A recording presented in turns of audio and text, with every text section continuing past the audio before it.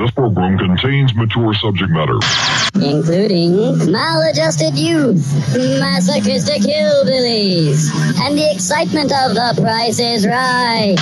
It may be deemed inappropriate for our younger viewers. Viewer discretion advised.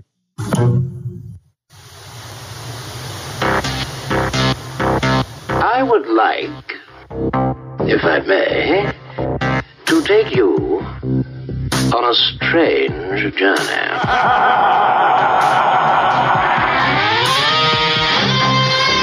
I'm giving you a choice. Either put on these glasses or start eating that trash can.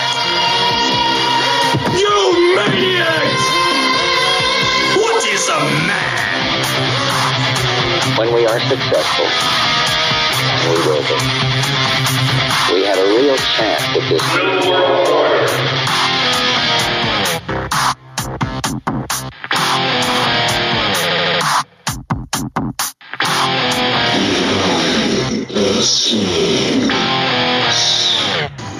And you've always thought you couldn't bear press-on nails because of all the active things you do?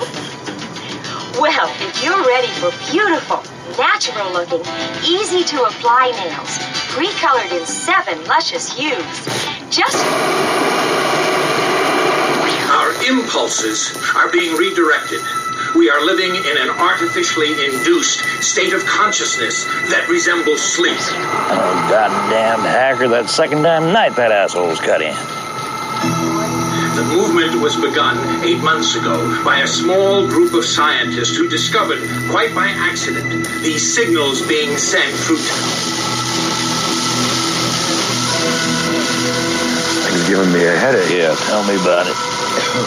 Us took the hackers months to figure out how to do this. The poor and the underclass are growing. Racial justice and human rights are non-existent. They have created a repressive society, and we are their unwitting accomplices. Their intention to rule rests with the annihilation of consciousness. We have been lulled into a trance. They have made us indifferent to ourselves, to others. We are focused only on our own gain.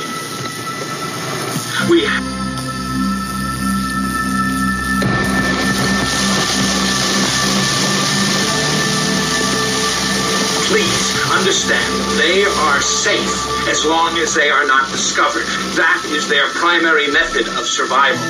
Keep us asleep, keep us selfish, keep us sedated. They're pulling the water out of the sand like sponges. Blow it out your ass. And that's a big old affirmative. It's episode 65 of Behind the Schemes for 10/4/2021. I'm Booberry, Mothman of the Miniocalypse. Yeah, and coming all the way from way the hell over here where I can see it now that the sun is set. I see fire and smoke coming from the Facebook building. My name is Lavish. Burn it down. Yeah. Oh, boy. I hope they're okay. Yeah, you know, funny enough, I'd seen some other data center went up in flames in France, I believe. Oh, really? 3.6 million websites were torched.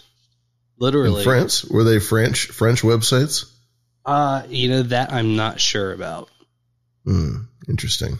I'd imagine there's a lot of different areas stashing their information in different parts of the world. Mm-hmm. I mean, you know, those server rooms, they run pretty hot. Yeah. You know, they need a lot of AC to keep them cool. Otherwise, they'll burn down. Well, other than that, are you staying cool? I'm staying way cool. Things are pretty nice around here. It's still starting to get cold. I think it's going to be a cold winter, unfortunately. But that's okay because we have we have the heat of the schemes to keep us warm. And hopefully we can get some BTS official licensed hoodies going by then. Oh, yeah. We'll get some official hoodies. And then I'll probably get a Raspberry. I'll probably get a Raspberry Pi somewhere. And I'll just put that right next to me and that'll cook. And I can warm myself next to that. Well, you could run it all off of solar power. So you'd be good to go. Well, I hear that solar panels drain the sun. Well, unless it's a dark winter, then you wouldn't have to worry about it, I suppose. It's always a dark winter. Hey, man, no sun, no problem. No sun, no problem. Wipe my hands, no problem. What do you have to care about if you can't see anything? Yeah, that'll fix everything real quick. Get rid of that pesky sun. And that's my one insensitive joke for the evening. How about I hit you? We'll see about that. Yeah. How about I hit you with this tarot card for tonight, which I got pretty excited about when I saw it. What's this evening's draw? I think first time showing up to Behind the Schemes, we have the Lovers from the Line Strider deck. The Lovers. And it's two, what is that? Well, we'll find out. I think there's not swan, not storks, kind of a long-legged bird, big bill. It's a tall nice bird. Little swan, like a swan or an albatross. Maybe an albatross. We'll find out. Keywords: commitment, partnership, friendship, attraction, marriage, unity, and communication. Harmony. The Lover's Line Strider is one of the most complex major arcana cards. They represent communication, co-workers, and co-podcasters, love in both a common sense and an alchemical universal sense. The zodiac connected to lovers is Gemini. They are portrayed by birds, especially because they are related to the air elements. Under their feet are fruits and plants symbolizing life, multiplication, and happiness. You know, I am a Gemini, and I am an air sign. And some say I am a lover. And that's this is a good one. I like this one. This is striking. Do you have any information about Midnight Token? Midnight Token, yeah, and Jokin, and some other things. Maybe some people call me Maurice. Wow! Yeah, this is a good draw. This is an unusual card.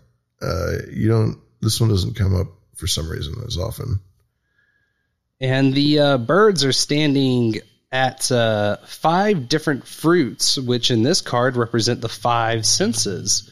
There's a snake coiled around a tree, warns of the world's temptations and the danger of deception or the third person, and the flames show passion. Yes, those birds are on fire. Those flighty birds. The passion of harmony taking wing and sailing. Yes, it's glorious. And it can relate to all kinds of things, as always, when it comes to tarot, right, Mr. Blueberry? It would be like you could equate it to your financial situation and say that there's there's a partnership or something going on there. I mean, any interpersonal partnership where 2 people work towards the same goal in hopes of making it grow or accomplish or something. Yeah. And it comes from a place of passion and not a place of, I don't know, some of the other sort of themes you see in tarot is like survival or struggle or, reaping what you sow after a tough, hard growing season. You finally get to harvest, there's stuff like that. This is stuff where it's actually passionate and where it's loving and it's even sensual and it comes from that place. It's a very pleasant card. Enjoyable card. I can give you an additional message here. The older version of the Major 6 card is sometimes called the choice, and in fortune telling, it means the important choice between 2 desires. It can range from a basic choice to a major crisis in an individual's life. In fact, the choice can last a person's life. Even those who have never bothered to reach the moral boundaries of their middle class can plug into choices as a life offender. And there are a lot of people who have lived a dignified appearance, but on the inside are endlessly tormented with desires, adulterous impulses, violence, or simply leaving home to become a wandering traveler. Interesting. A more worldly take, I suppose. There are people like that out there. But yeah, it's a great card. If you would like to see these two birds on fire, head over to zososcorner.substack.com. That's ZOSOS. And check out the show notes, which got emailed out tonight. You can subscribe, and that would be really cool because I've got good feelings about Substack and Behind the Schemes. I think it's going to be a lot of fun. Yeah. It's sweet with the new themes. It looks beautiful. Finally have dark mode. Everything should have dark mode on the internet. There shouldn't be a single thing that you could read on a screen that shouldn't have a dark mode. Someone turned off the sun in the internet. Yeah, if we're gonna worship these black mirrors, we might as well just do it. Commit. You know. And we have plenty of black mirrors if you head over to behindtheschemes.com/greenroom or irc.zeronode.net and hang out in the hashtag greenroom where we do this show every Monday night after Hog Story. The Great Hog Story with John Fletcher and Carolyn Blaney. But they have their chat room as well. It's hashtag Hog Story in the IRC. zeronode.irc.net.irc.zeronode. And we've got hashtag Green Room. And it's a chat room. You can come in. You can hang out with other people. We got people in the chat right now. They're chatting away. We've got the tarot bot. We've got the bot that does all kinds of stuff. It's not just a tarot bot. To call it a tarot bot is really narrowing what the bot does. It's capable of many, many things. It's a learning computer.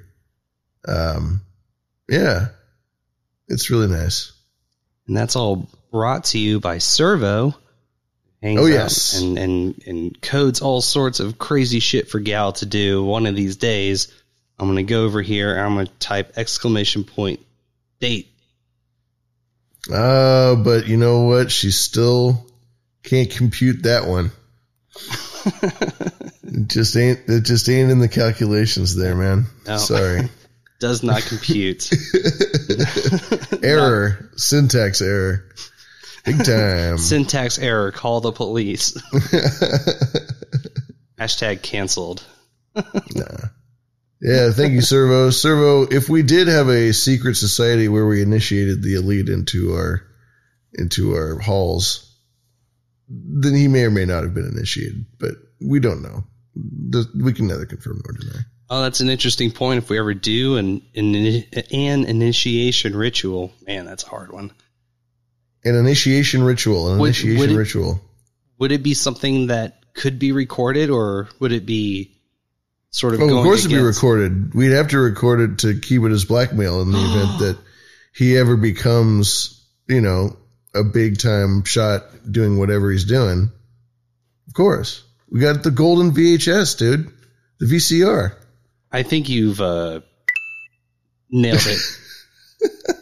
You're going to inject that vaccine, and all you hit was vein, and you're just like, I'm in, and boom, plunge. I'm in. Which allegedly is one of the reasons it's causing problems. You get too much in your bloodstream, and it starts to do things it didn't mean to do, and didn't intend to do. There's a lot of research coming out about that now. Wow, holy shit. I'm thinking about this more. Like, what if the knighting situation was, we'll let you film whatever you want to do on camera, and then we give you a golden VHS copy of it? Yes. We got to do, oh, yes. Oh, yeah. We'll have robes. We'll have we're going to have an initiation ritual. We're going to have, the oils and the mint and all that. We're going to do it the right way. We're going to get a fire pit. A slab, just a giant rock slab.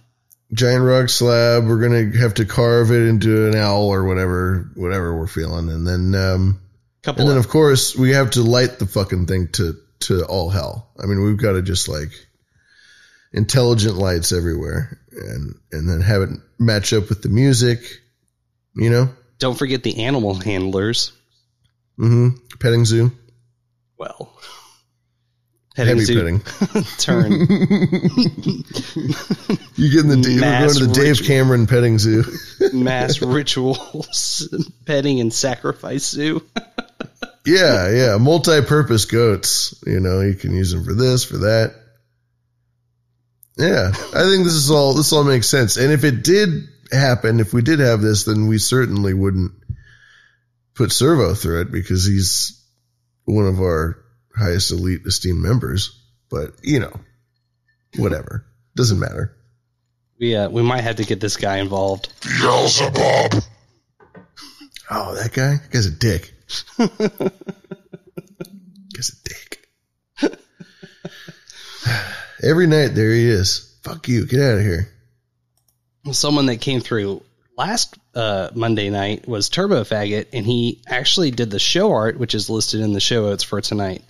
I can't remember which politician this was. I want to say it was a health minister somewhere, maybe overseas. Oh, that's right. It was a health minister. I was wondering. I feel like that's her. I can't remember her name, so I don't want to double down on it. But that one was labeled Boobies Motorboated. That's right. Boobies, motorboated. Mission, accomplished. So thank you, Turbo. Thank you, Mr. Turbo. It's Faggot. Faggot, I don't know where you got this slur from. It's not, but it's Faggot. That's a different word entirely. See, I already shot myself in the foot. I said I wouldn't do it, and here I am. Oh, it's okay. But you know why? It's because I think it's Swiss or something. It's like one of those Nordic words. Indubitably. But thank you, Turbo. All the art that we get is so appreciated. We do get a good amount of art, which astounds me.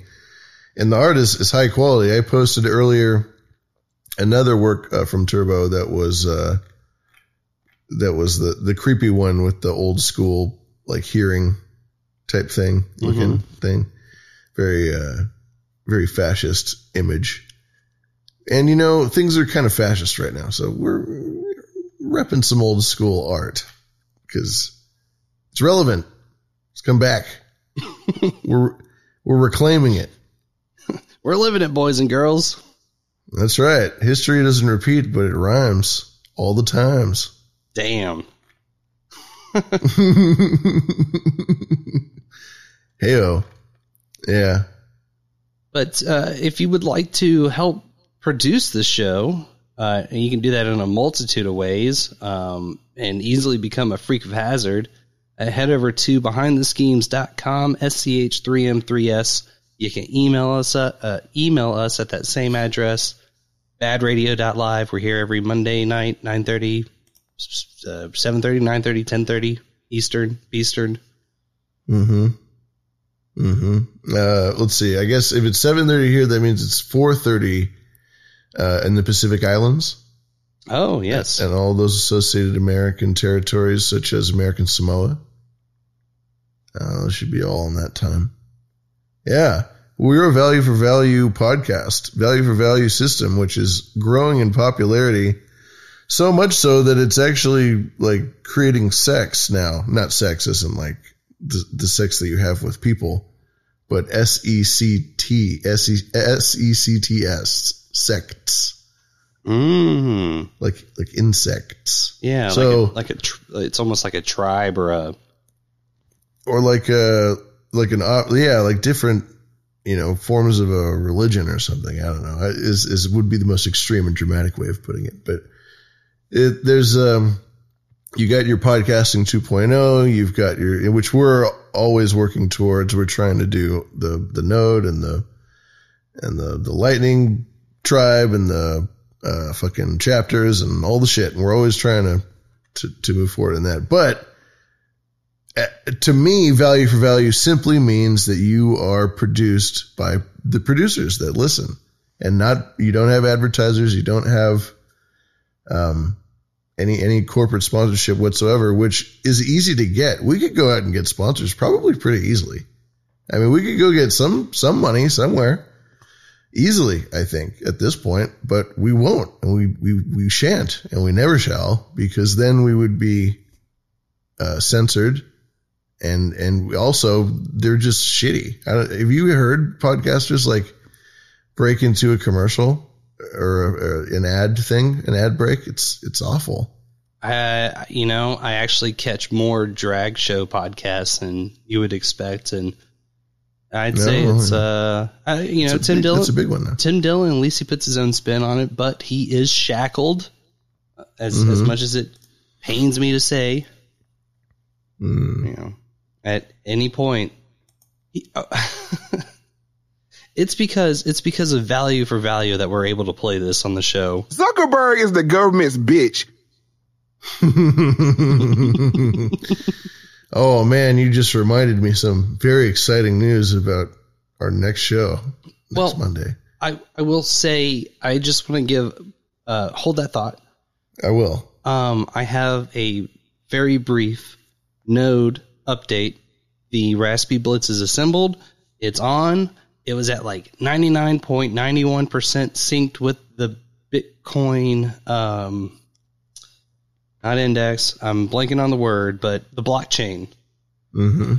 But something happened and it couldn't quite finish, so I got to start communications with a Telegram group tomorrow. I kind of ran out of time today and I needed my monitor back so I could get ready for tonight. So it's currently paused. Hopefully by next week or the week after next, we will be up and running with that node. It'll be very exciting. With it, you can go to any of the apps listed on newpodcastapps.com. There's a whole list of apps that will support these new features, like you had mentioned earlier, the streaming sats, the chapters, which I actually have an idea where I might be able to work on chapters during the week. We'll see how tonight goes. Mm-hmm. Yeah, it's a work in progress. There's a lot of moving parts, and we'll get there. But I was emailed just like Sir Spencer from the Fountain.fm people. It is an iOS app that will stream sats, and I finally got around to making it work today. I had to use Strike in order to get some sats to send over, and it was a fairly enjoyable process. I'm having trouble getting the clips out of the app. It's a app that really centers itself around the social nature of sharing clips. So you have a profile and it has everything that you've saved, your favorite episodes and whatnot. That part, I mean, it could be kind of cool. Mostly, I need it for the clips. The problem is it takes a while for a lot of it to load, and I had to refresh the app several times and ended up deleting the library at one point to get shows like Bowl After Bowl, those conspiracy guys. Some hiccups. Hiccups. It's not perfect yet, but. And if you go to do a clip, this part was interesting. It transcribes the episode first, and then will display broken up into blocks the whole show, and you just scroll through and look for the timestamp. That's the podcasting 2.0 shit I'm looking forward to. It's just gnarly shit like that, which Adam's talked about in the past. But here's the kicker. You can actually trim that clip by clicking on 1 block, 2 block, 3 block. I mean, you could do 10 blocks and get 5 minutes worth of shit, right? Mm-hmm. But the way you trim it, once you have everything selected, is it will display everything in one paragraph, and then you go through and delete the words where you want it to start and end. Oh, wow. That's very cool. That's very fancy. I'm looking forward to it heavily. And we're just setting up for it. I'm really excited for this Raspy business. Yes, it's going to be a good time. You got good people helping me out with it. I think once I get in the Telegram group, I've already kind of hit them up during the process of building it. I was kind of a dumbass because I forgot to unzip one critical piece of information, which it turns out that... Dumbass! I know. I don't want to talk about it. I'm just kidding. Also, on the fly correction, Fountain.fm is featured on Android now, too. So if you do want to check it out, find me at Booberry, BOOBURY. I'm on there. Let's have some fun with it. I think it's going to be a good time for Misinformed Nation. Sweet. Yeah, go there. Check it out. Yes. And be sure that you hang out with us for the whole month of October because holy shit, it's going to be lit. We're going to spook down. It's going to get real spooky. Yep. Oh, you know what you reminded me? And this is great news. Guess what? loveislit.com is working. So if you want to go check out our website, it's a beautiful website. It's got all kinds of great, fun graphics. It's dark, and it's got video game references, and you'll love it. And you can go to loveislit.com. It'll work. You can go to badradio.live. That'll work. Behindtheschemes.com. Anyway. Yep. And for we're gonna spook down, baby. For the month of October, we've got Mo Fax joining us next week for that's right, October 11th. That is goddamn right, for episode 66. And Mo just recently had his episode 66. Yep, he's about 4 episodes ahead of us, I believe. Yeah. But now, of course, the great Mo Fax. If you don't listen to the Mo Fax show with Adam Curry, you should. It's one of the best podcasts in the world right now. Yep. And that's no hyperbole. It's really, really fantastic show. It's the kind of content that you look for in any, like, you know, you try to go to PBS, you try to go to NPR or whatever, you're trying to get like that super just low key, awesome, introspective, educational thing. That's nice to watch. That's what it is, or listen to, I should say. That's what it is. People have wrote in on the donation notes that they want to use it for homeschooling material. And also, if you use your chest feeders to chest feed your human resource, it will turn you into an anti-vaxxer. I just saw that bit of information before we started. Yeah. If you breastfeed, then you're weird. Obviously, you want to use the Johnson & Johnson formula. That's the way that people have been feeding their children since time immemorial.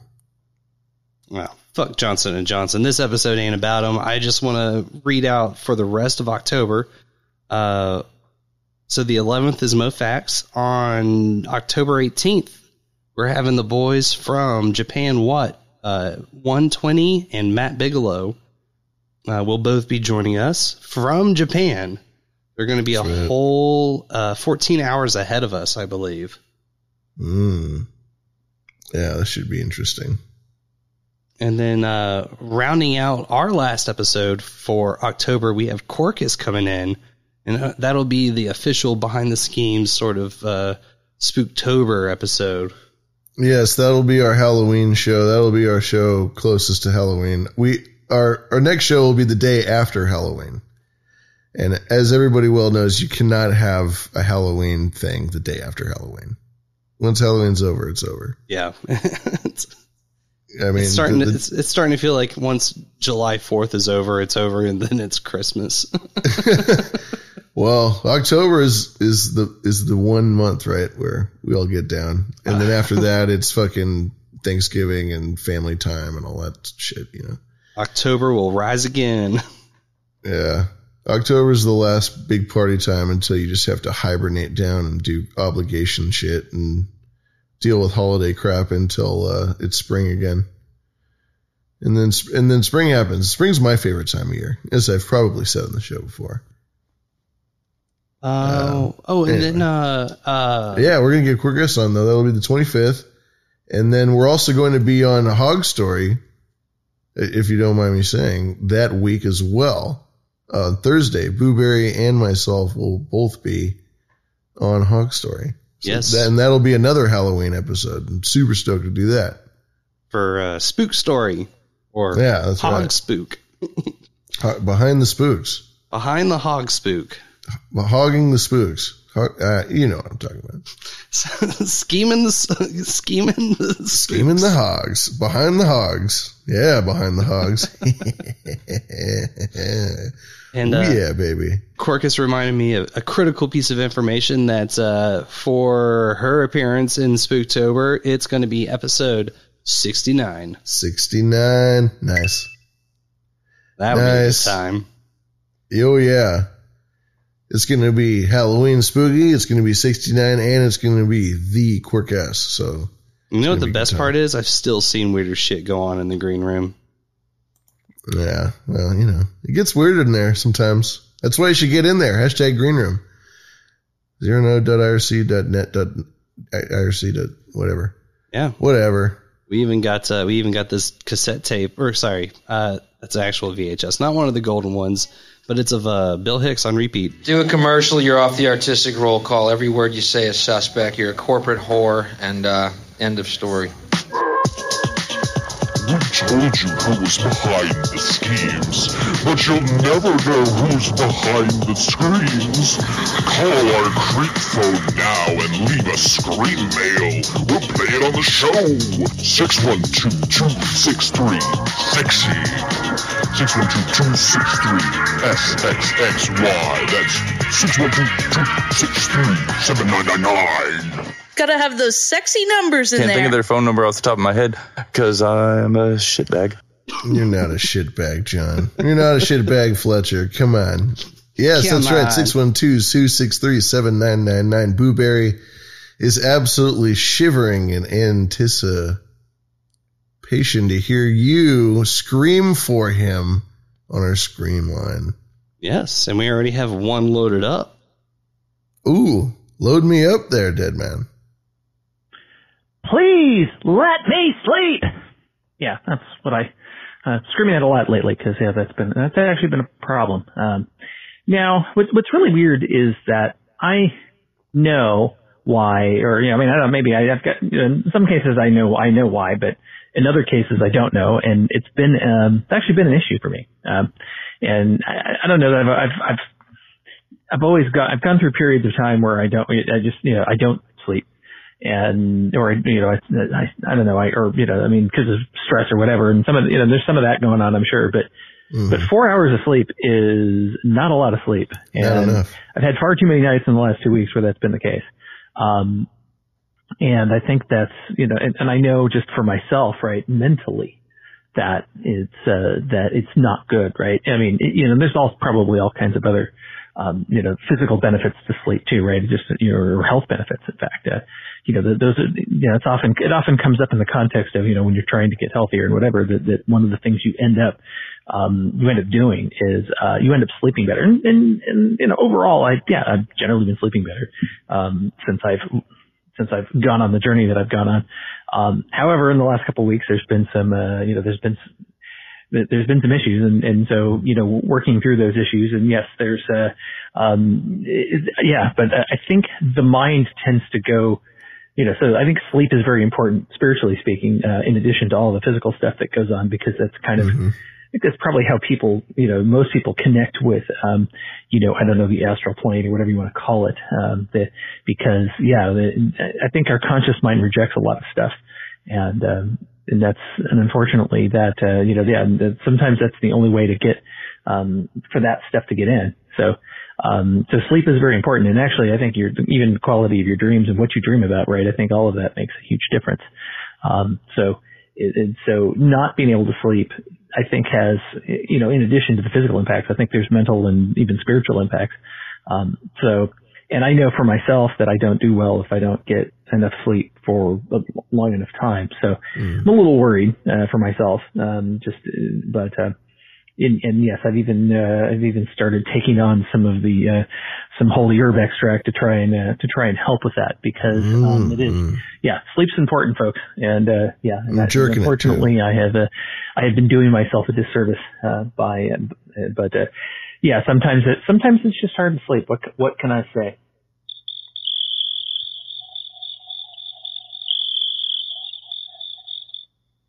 All right. I hope you get some sueño bonito. I hope you get some nice sleep. You run so much, you do all these things, you work hard. You gotta get your rest. 4 hours.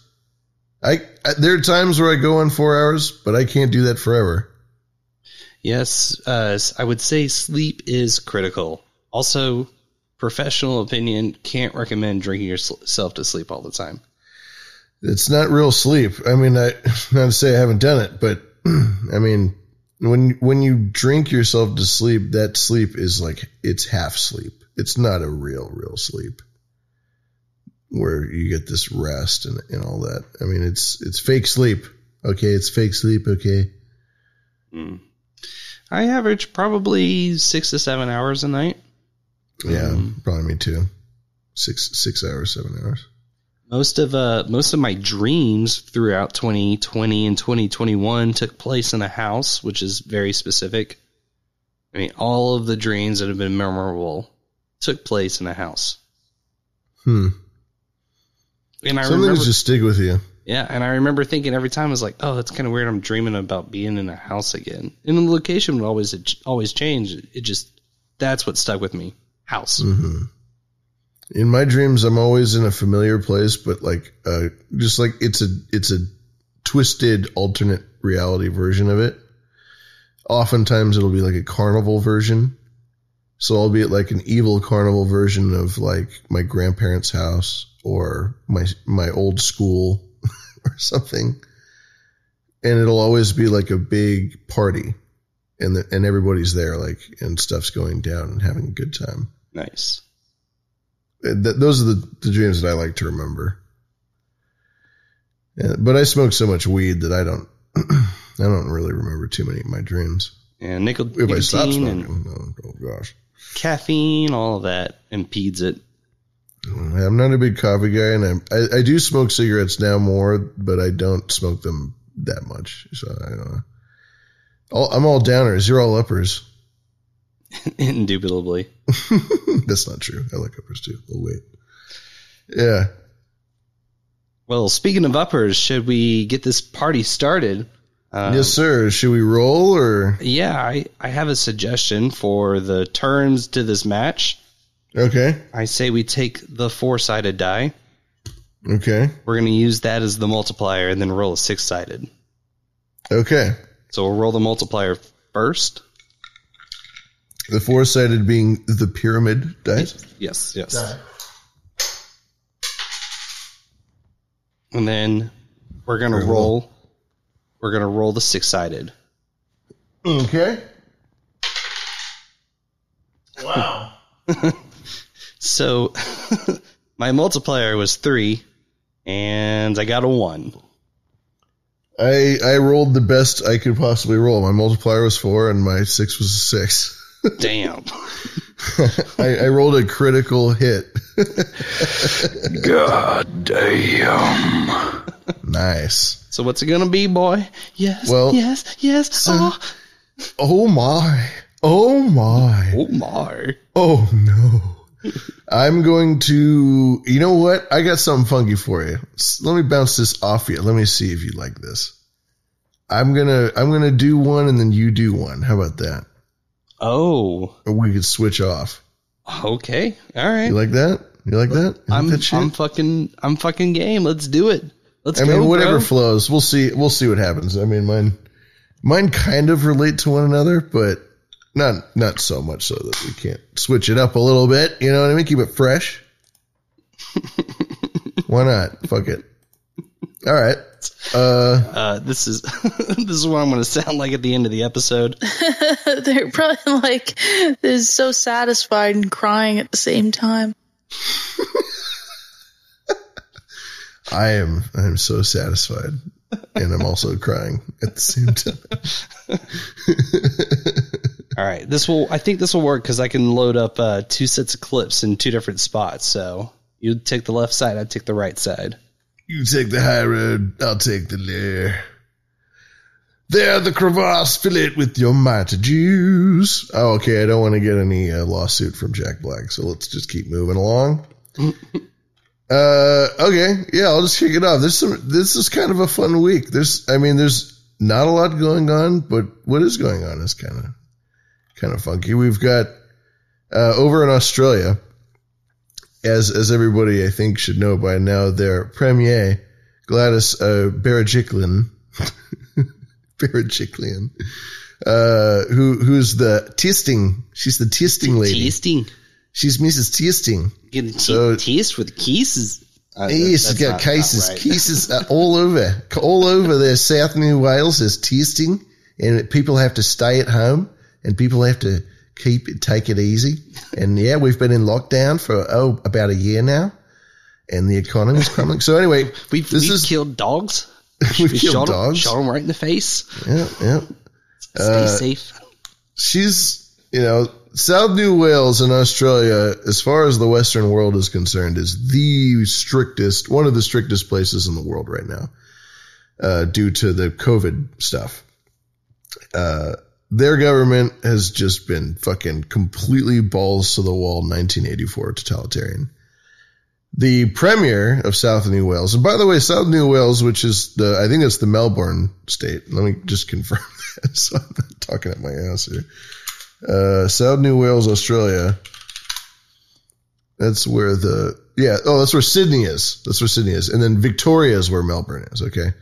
So for those who may not be just familiar with Australian geography, like apparently I'm not. So Sydney is New South Wales, and that's what we're talking about. And this state of Australia is absurdly wealthy. They're wealthier than Singapore. They're wealthier than many small wealthy nations. And there's a lot going on in China and all kinds of international interests, a lot of play there.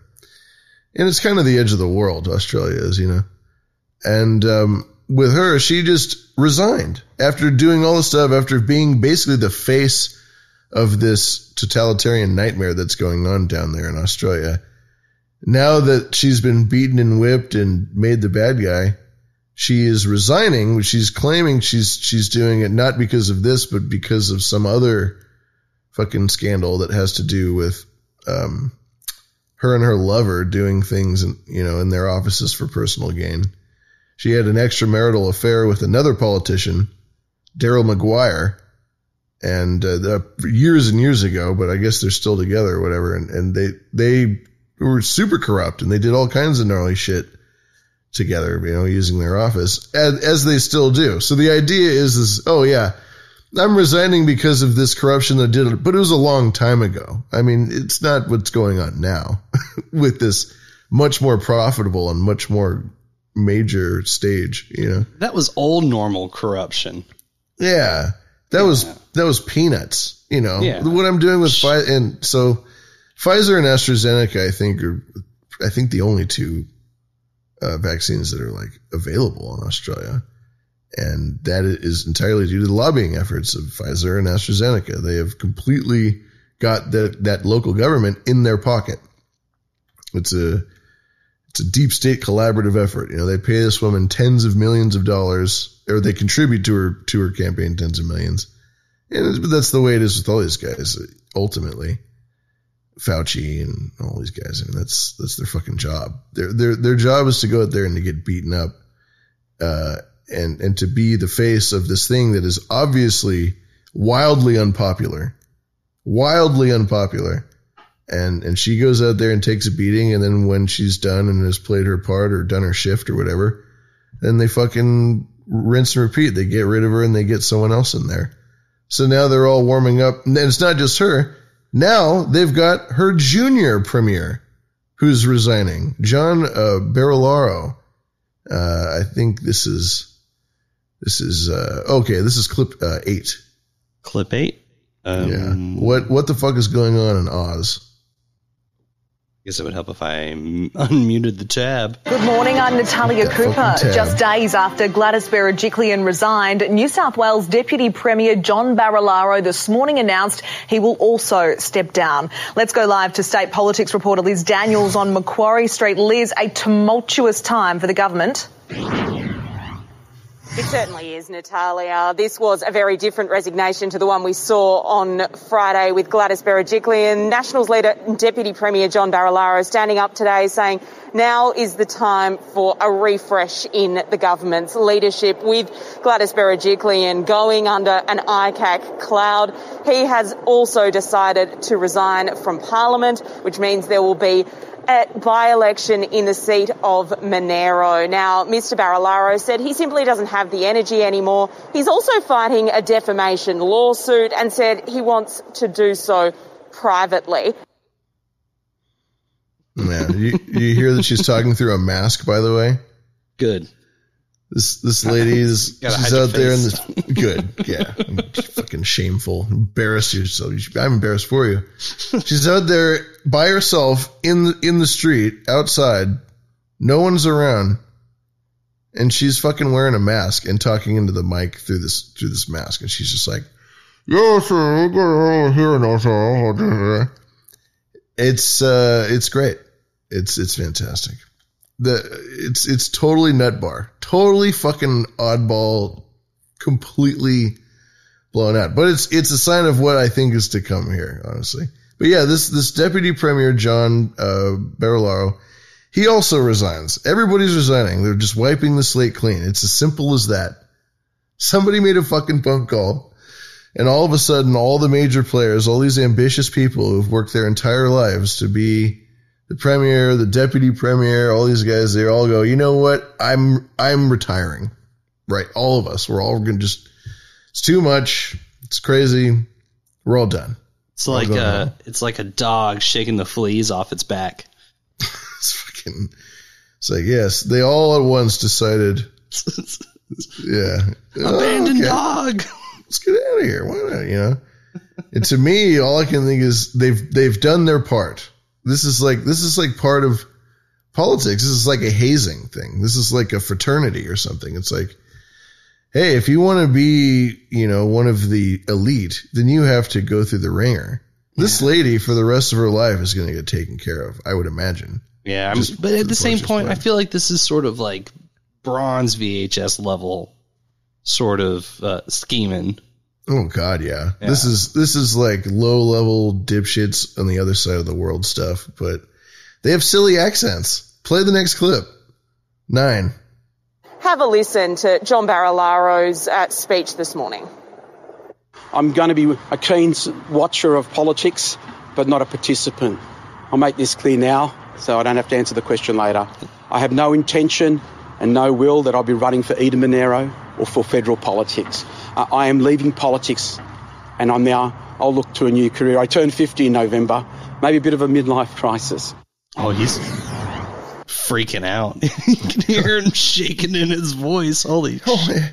I gotta get out of here, you know. I'm going far, far away. I'm never coming back. Not running for anything. I'm not doing anything. I'm just getting the fuck out of here. Fucking never coming back. Can I take that back for a second?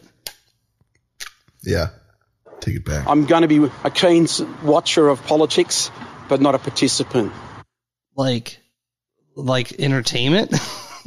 He's like changing his career. Like, are you going to go? No, he's just saying he's going to watch politics. Just watch it like everybody else. What does he say? A fervent, what does he say? He says a fervent spectator. I'm going to be a keen watcher of politics. Keen watcher. And they got the silly accents. God, they're so funny. It's not funny because I'm not trying to insult our Australian people, but it's just this great. It's great. I love this shit. It's so much fun. But Australia's completely losing their fucking mind. I mean, I was watching this news clip, just trying to get this information, and I'm listening, and I watched the whole thing. It was 12 minutes. I didn't clip the whole thing, but it's just wacky tacky, dude. It's just a weird world. Please play clip. I think the next one is 10. That's right. So tomorrow the Liberal Party room will meet, and of course the front runner to take over as Premier, the top job, is Dominic Perrottet. He's the current Treasurer and Deputy Liberal leader. He's the heir apparent, if you like, and he has stated his intention to run on a ticket with the current Tourism Minister, Stuart Ayres. So they are, of course, the front runners. I should have had the bell ready. An heir apparent? What is this? Dude. What does that mean? Like, she's just like, oh yeah, these guys are going to win. That's the news. It's not like, oh, here's the choices or here are their platforms. It's like, oh, this guy and his partner, they're going to win. Like, I get it if it's the like, what do they call it here? The line of succession or succession. Yeah. If it were a matter of, like somebody steps in the event of a resignation or God forbid, like an assassination or something. Yeah. It was that kind of a thing. Doesn't it sound sinister if you said Nancy Pelosi, heir apparent to the throne? you don't hear those words around here because people would get flayed alive if they said that, you know? I mean, if the news just nonchalantly, but the news says it in so many words in their own way here. I mean, especially talking about Bay Area politics, we're talking about, people that essentially say every year, Feinstein and Pelosi and these terrible people. Yeah, of course they're going to win. Why wouldn't they win? They win every year. Gavin, why wouldn't he win this recall? And it's kind of a front. I mean, yeah, there are a lot of people that vote for them, but it's just a convenient culture where they can really get away with murder and nobody will question it. In the event that they that they were corrupt, theoretically, and they were fixing votes and the whole thing was fixed, nobody would know because nobody's asking questions. Nobody's actually holding them accountable ultimately. Really, in theory and in practice, nobody's holding them accountable. No bueno. No bueno at all, Mr. Blueberry. I think this next clip. Oh my goodness. Ice cream trucks. Clip 11, please. Victoria has recorded 1,377 new COVID cases and sadly 4 more deaths as Melbourne takes a world record no city wants. Christina Hearn reports. Well, our case numbers continue to climb despite this record lockdown. As of today, we take that unwelcome title from Buenos Aires as the world's most locked down city, notching up 246 days in lockdown. And it's not over yet because we're going to remain under stay-at-home orders with a curfew until we reach that 70% fully vaccinated milestone, not expected to reach that until the 26th of this month. As our case numbers climb, of course, so too our hospitalisation rates. And vaccination rates. We're seeing lots of patients every day. Sorry, I didn't mean to stop. I was just like, that's so perfect. Everything rises together. No shit. I took it back a little. 4 deaths. Yeah. And 3 of them were vaccinated. And I mean, it's.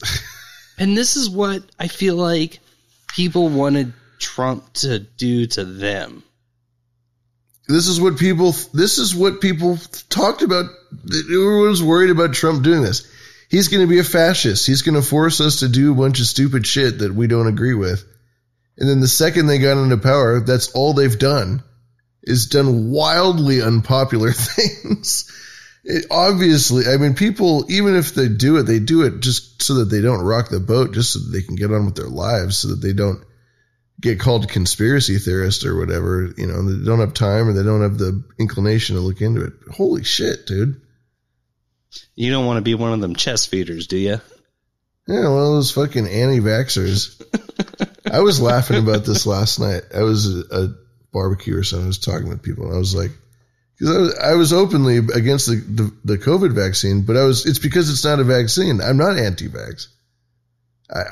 I don't, if I have a kid, he's getting the polio vaccine. You know what I mean? I'm not an anti-vax person, there's no nuance to the fucking argument. Anyway. Introduce a new angle by introducing polio to your kid. You should always introduce a new angle. Yeah. So there's 4 people dead. And that's it.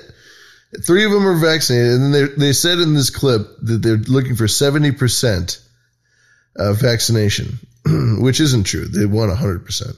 Right. But I'm sorry, what's that? Well, I was going to say they're supposed to hit it in 22 days.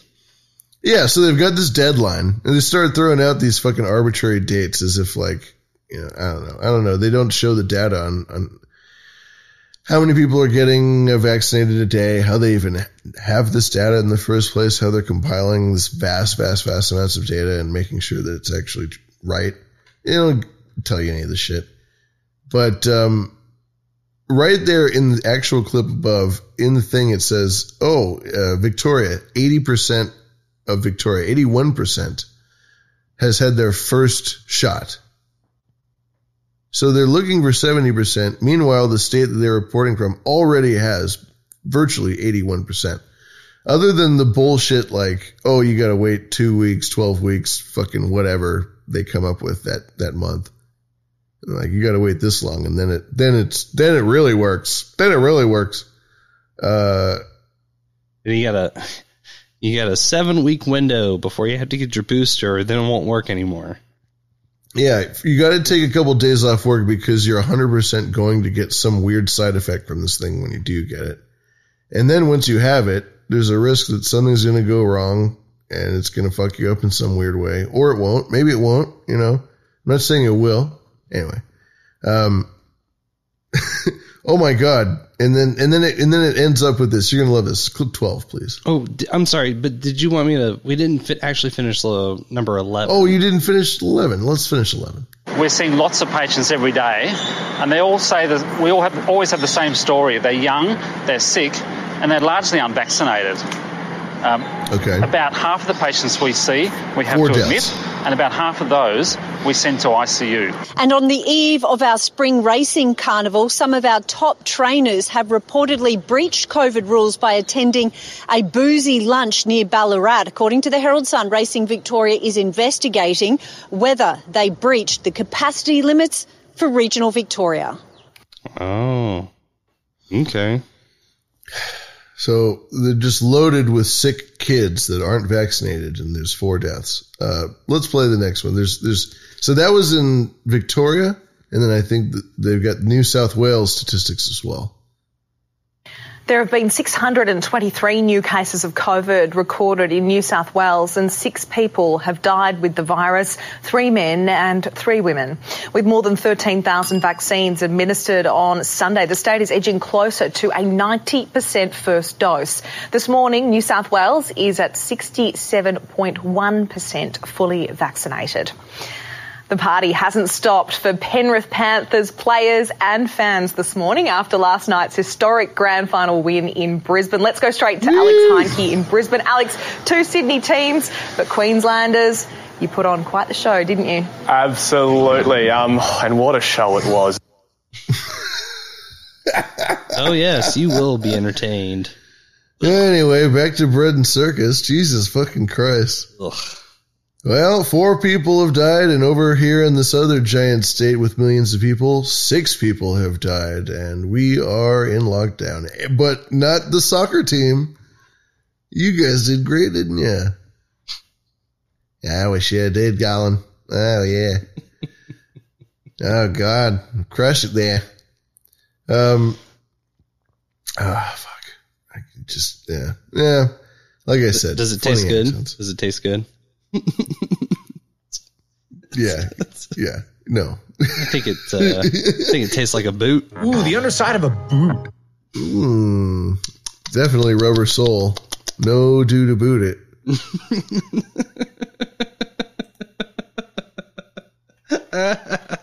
New do to boot it. New do to boot it. So stupid. So stupid. So stupid. Oh, Lordy.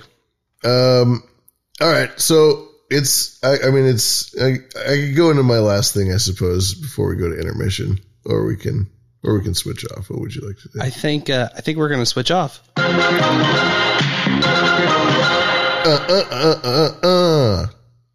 So I went and found, I guess one of, it's a pretty thorough old Reddit post. Someone actually turned it into an article. And in this post, they talk about the origins of family members from the founders of Netflix. And I'd like to read through. God, yeah. I'm going to read through some highlights. I didn't save the whole thing. List it again in the show notes. And then I'll wrap that particular story with a pretty interesting propaganda clip from Netflix. Nice. So number 1, it was founded, Netflix, by Reed Hastings and Mark Randolph.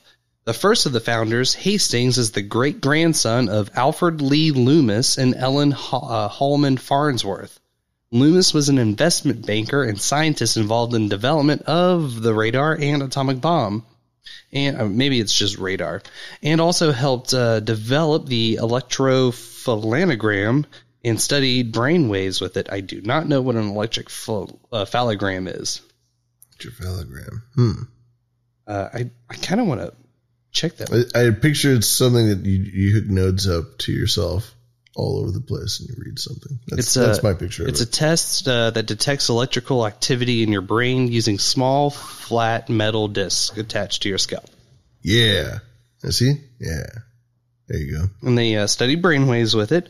His laboratory was a meeting place for many very famous scientists like Einstein, Fermi, Bohr, and Heisenberg. His cousin was... Cole, sorry. Oh, wait, what? I said cool. Oh, sorry. I thought I pronounced Bohr wrong. It's like core? No. You pronounced that right. No, I was just saying cool. Wait, what? It's pronounced bar. So his cousin was Henry L. Stimson, the Secretary of War for Taft, FDR, and Truman, and the Secretary of State for Hoover. He was the Secretary of War for Taft and FDR? That's what it says. And Truman. And Truman? Yeah.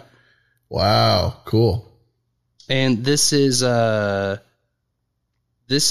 talking first about Alfred Lee Loomis, which is the great grandfather of the first founder, and the great grandfather's cousin is the Secretary of War for Taft, FDR, Truman, Secretary of State for Hoover, and who oversaw the super elite family. Oh, sorry. Yeah, I mean, this is the military industrial complex, and you got all the science bros in there. And the cousin oversaw the Manhattan Project, which created the atomic bomb. One of Alfred Lee Loomis's children, Henry Loomis, the granduncle of Reed Hastings, was the director for The Voice of America under Eisenhower. And if you're familiar with No Agenda, I didn't learn this until I started listening to No Agenda and found out about Voice of America. But from what I understand, what the United States of America wants other countries to hear about the U.S., the U.S. sends to Voice of America. It is nothing more than an American propaganda front, I'd say with a little less clout than RT. Okay. And the president of the Corporation for Public Broadcasting under Nixon, this is the granduncle, both of which are public broadcast arms of the United States government, foreign and domestic, respectively. Henry Loomis also directed research. That's fun. If you don't mind me just interjecting, sorry to interrupt, but it's fun that it's public radio. That we always talk about how public radio is compromised. They say that it's funded by this and it's run, but it's really run by elites ultimately. If you follow the money. Oh yeah. And so that just proved the point. You just proved the point. Anyway, please do. I love taking a shit on NPR. And it pisses people off sometimes, and I'm just like, sorry, bro, can't help it. They suck. Well, we physically are more public radio than NPR, National Public Radio. So, fuck them. We did it. We're public. We're National Public Radio now. I'm the captain now. Look at me. Look into my eyes. I am the public radio now. Henry Loomis also directed research for the United States Information Agency and served on the board of MITRE Corporation, who worked with the CIA and Department of Defense. Alfred Lee Loomis also predicted the Great Depression and bought a ton of gold beforehand, just like the politicians of 2020 were trading stocks right before all the COVID stuff hit. And then they got even richer by buying the stocks of the companies at their lowest. Shit, I can't remember which one we're talking about now. In a final point, to confirm, Alfred's wife, Ellen Holman Farnsworth, has the same surname as Philo Farnsworth, inventor of the television. The TV guy. Yeah, and then there's Futurama reference in there somewhere too, of course. Yeah, Farnsworth. I mean, that's the professor's name, right? Professor Farnsworth? He's a descendant of that Farnsworth in the show. Yeah, it's like a line of scientists. Yeah. Yeah, so it's crazy. It ties in all. That's so nuts. And this is the ancestor of Netflix that we're talking. The first one. The first founder of 2 Gemini lovers. The second, are there 2? Are you saying there's 2 founders of Netflix? Yes, the second founder, Randolph. Mark Randolph. Randolph is his last name. has connections that are even perhaps more crazy. His great-grand uncle is Sigmund, and it says it, fucking Freud. Whoa. Fucking. No, it says, I am reading verbatim, Sigmund fucking Freud. Whoa, that's intense. Pioneer. Well, he did a lot of cocaine, so. Pioneer of psychology who studied unconscious desires that control people, the effects of trauma, the effects of childhood incidents, pretty much anything that would ever be considered useful for MKUltra. Even more insane is Randolph's granduncle, Edward Bernays, an Austrian-American who is heavily involved in the field of propaganda. He's considered the father of modern propaganda. He's considered the father of modern advertising. He is the reason why we eat bacon for breakfast.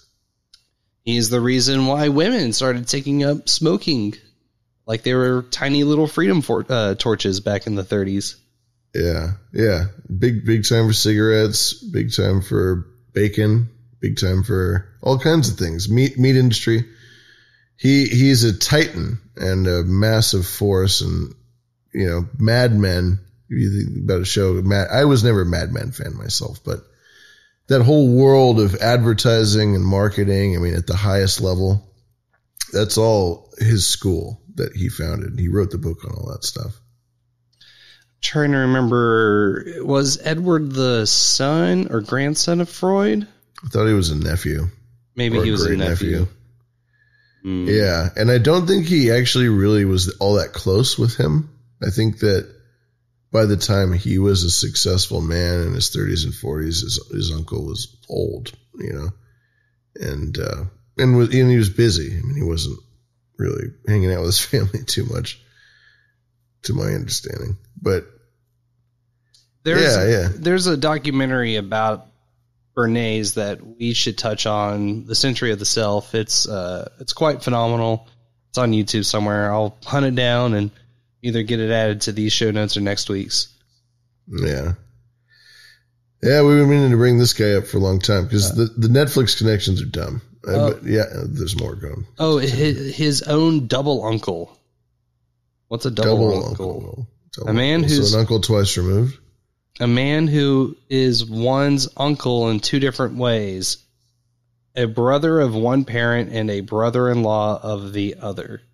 A brother of one parent and a brother-in-law of the other. So that means that he would have had to have married somebody who was a sibling of his sibling, a half-sibling, or a cousin, or I don't know. That has to. I don't know. That's then you got to marry somebody in your family to be your double uncle.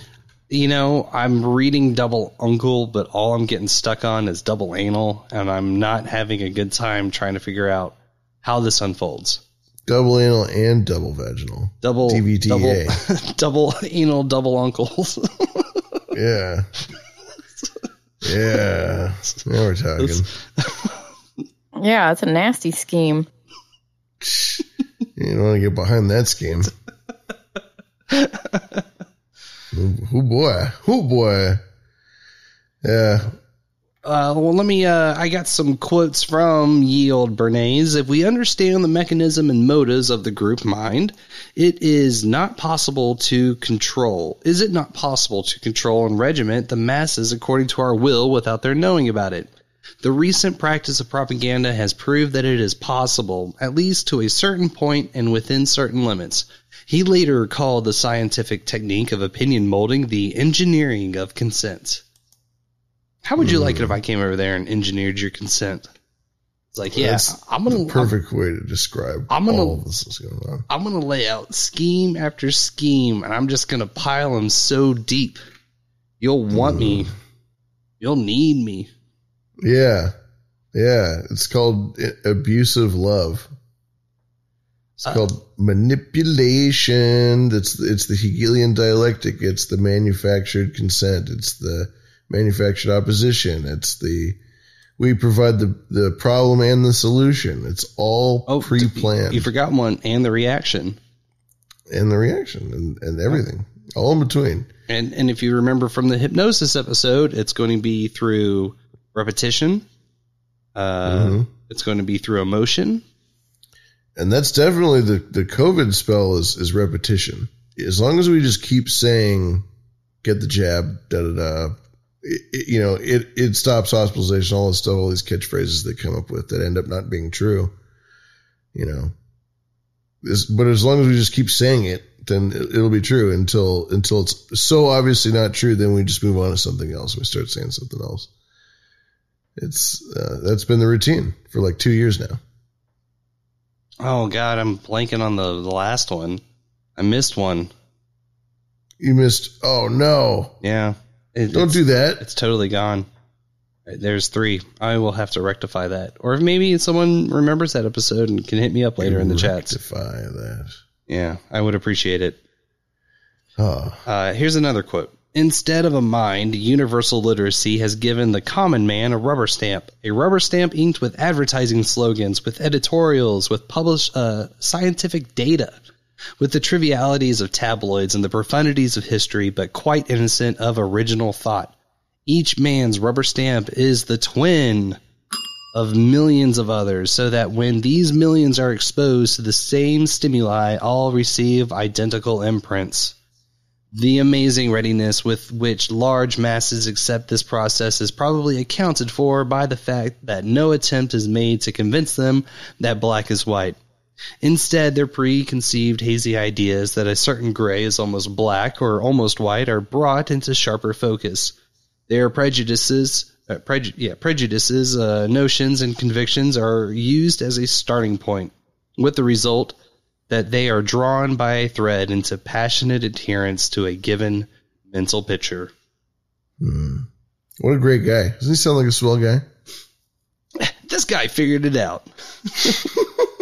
I want to have a beer with this guy. He really knows what's up. God damn. Yeah, no thank you. And to wrap it up on Bernays, and then we'll hit this clip real quick. He touted the idea that the masses are driven by factors outside their conscious understanding, and therefore that their minds can and should be manipulated by the capable few. Quote, intelligent men must realize that propaganda is the modern instrument by which they can fight for productive ends and help to bring order out of chaos. Those who manipulate this unseen mechanism of society constitute an invisible government, which is the true ruling power of our country. We are governed, our minds are molded, our tastes are formed, our ideas are suggested, largely by men we have never heard of. This is a logical result of the way in which our democratic society is organized. Vast numbers of human beings must cooperate in this manner if they are to live together as a smoothly functioning society. In almost every act of our daily lives, whether in the sphere of politics or business, in our social conduct or ethical thinking, we are dominated by the relatively small number of persons who understand the mental processes and social patterns of the masses. It is they who pull the wires which control the public mind. Mm-hmm. And propaganda was portrayed as the only alternative to chaos. Sure. That's their slogan is, if you obey, then you won't have chaos, but that's shown itself to not be true. We live in a much more chaotic world than we need to live in because of these people and because of their marketing. Don't get it twisted. COVID has been marketed to you. Yeah, I believe it was Larry that just had an episode about the branding of COVID. The amount of money that's gone into advertising COVID is unbelievable. The amount of advertising space that all this shit takes up. I mean, somebody pays for all of that. It's not like, and it's a lot of money. It's a shitload of money. Advertising is so much money. And that's all you see on TV, on the bus, fucking just everywhere. Everywhere you look, all you see is COVID stuff. 6 feet. Oh, we're in this together. All these things everywhere you go. That is so much money. And it's insulting to just like be completely bombarded with it. And I go, oh yeah, this is totally altruistic. This isn't like a bought and paid for thing whatsoever. Yeah. It's a suggestion, which was the first step of mass hypnosis. Suggestion, repetition, emotion. And it's rooted in something holistic, which is you're trying to help people. You're trying to be a healthy person. You're trying to not get other people sick. You're trying to be intelligent with being knowledgeable about medicine and about there's a whole subconscious thing that ties into this, which is why it's so effective.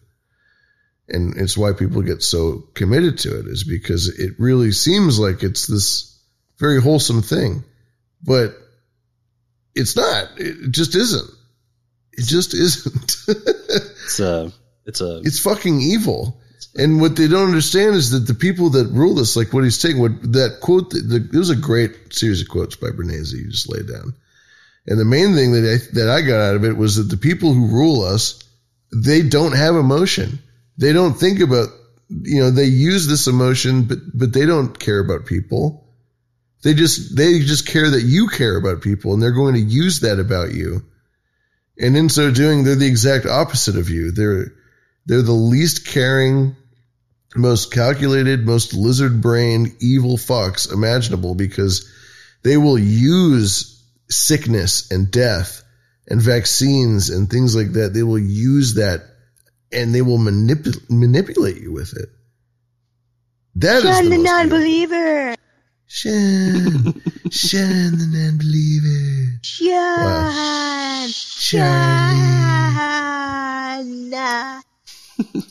Yeah. You're right. I mean, and it's all because you just want to be a part of the greater good.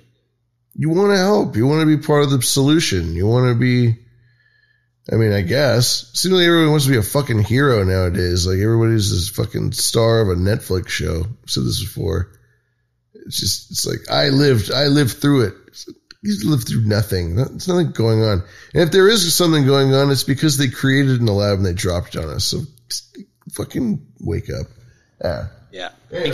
Become an anti-hero today. Start a podcast. The lizard people. Yeah, be an angry person.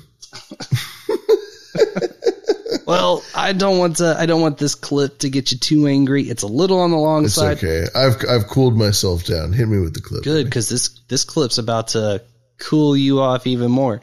If at any point you want to get off the ride, let me know. I'm not sold on this one, but I just thought it was kind of weird. Breaking news, people. This is breaking news! Netflix wants you to know that by using its service, you are helping the environment. Yay! In other words, all the shame you're currently feeling because you're watching every episode of Friends ever instead of doing anything else, well, stop. Oh, yeah, that's what I'm doing. Don't stop watching. Yeah, you should never feel anything other than amazing while watching Friends. It's an excellent show. Same goes for Gilmore Girls. Ugh, Luke and Lorelai. Right? In a blog post, Netflix claimed that its infrastructure produces less CO2 emissions for every hour of streaming than the average human emits in an hour of breathing. Sitting still while watching Netflix probably burns more carbon dioxide than Netflix burns, says Netflix. Propaganda. I'm not going to hold my breath on that. Again, because breathing. You did it! You made the joke! You made an amazing joke that everyone's going to love! Yes, queen! Classic SourceFed. Darren didn't like that. According to Netflix's blog, the energy consumption for 2014 was 0.0013 kilowatts per hour per streaming hour delivered. 36% was from renewable sources and 28% was offset with renewable energy credits. The company plans to be fully offset by 2015 and to increase the contribution of renewable sources. They also shared this tidbit. A viewer who turned off their TV to read books would consume about 24 books a year in equivalent time for a carbon footprint around 65 kilograms of carbon dioxide emissions, over 200 times more than Netflix streaming servers. So basically, according to Netflix, watching Netflix is better for the environment than reading books. I never thought that I'd ever hear those words or say them. Even though I love books, it's quite comforting to know that another thing I love, content streaming, isn't killing our dear Mother Earth. Now, before you make that statement, Bree, what you need to know is that these facts only apply to the energy used to deliver the content, not the energy used to produce the content. Come on, Matt. How much energy could a show like Marco Polo, a show that cost $90 million to make a mere 10 episodes and used hundreds of extras during filming, possibly use? Like all of it? Oh, yeah, that makes sense. Great point. And while Netflix has been upfront about their energy efficiency, we still need to remember that Netflix's content servers, ISPs, Wi-Fi routers, and your laptops and TVs still consume energy. So maybe, just maybe, you should consider investing in a library card. It is free. It is Bree. You said my name. I try to do it every video.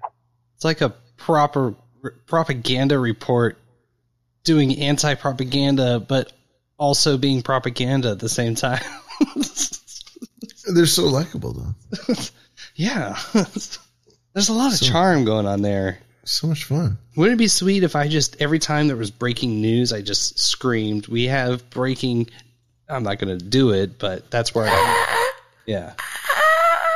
I'm trying to hit the high C. Sorry about that. But yeah, Netflix claimed, mind you, this is the great ancestors of Alfred Lee Loomis and Edward Bernays, saying that, well, I don't know if they're still involved with the company. I didn't actually get that information. But the company that they went on to found is now saying that they are more energy efficient than reading a book. According to them, they investigated themselves and they found that they are the most energy efficient company in the world. No doubt. There's a big pattern, and I'm going to get into that when I talk about some of this, some of the second half of stuff.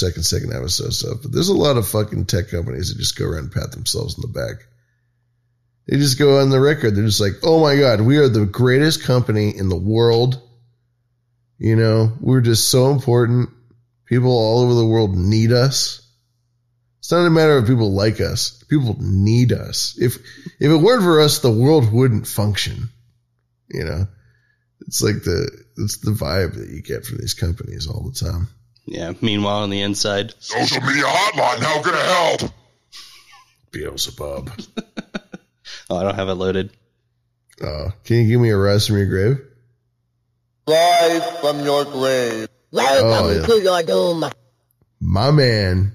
How about I'm gonna do a voicemail now, I think. How about that? Oh yeah.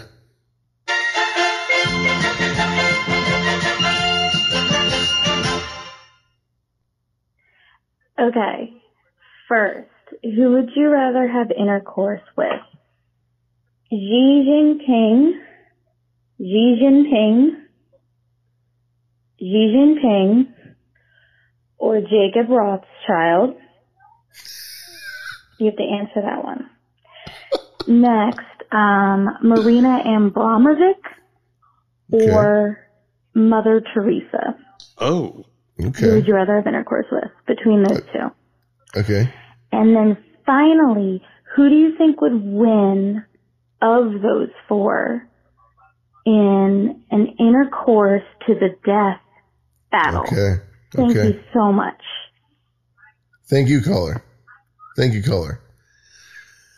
That, well, I mean, we got Xi Jinping. So we got Xi Jinping versus Jacob Rothschild. I got a feeling about this one. You're going to have to roll with me for a second on it. I'm all ears. But I feel like, if you went with Jacob Rothschild and you kind of sleep your way into that family and you become a part of the social circles, it's all just like, I'm at this party, fucking on tape, fucking these people in the face while they got triangles held over their face. And the robes are cool, but we already got robes and masks here. Fuck. I feel like if you went with Xi Jinping, you could totally get in there and do that classic communist thing where you take out all of your competition and then you just throw all of your dissenters into prison camps. And I feel like that would be a much more actionable sort of experience rather than just being like another fucking, I'm one of these people who are just fucking loads of money and I just do this shit. I'm like, no, I'm a fucking but this revolutionary. Is a fucking contest. Are you going to expand beyond the confines of the conditions of this? Well, I'm saying that I'm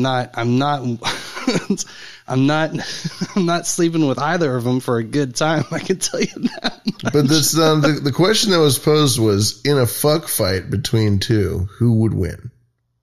No, it says, who would you rather have intercourse with first? Oh, who would you rather have intercourse with? That's right. Who would you rather have intercourse with? Come on, man. So never mind. You're slipping.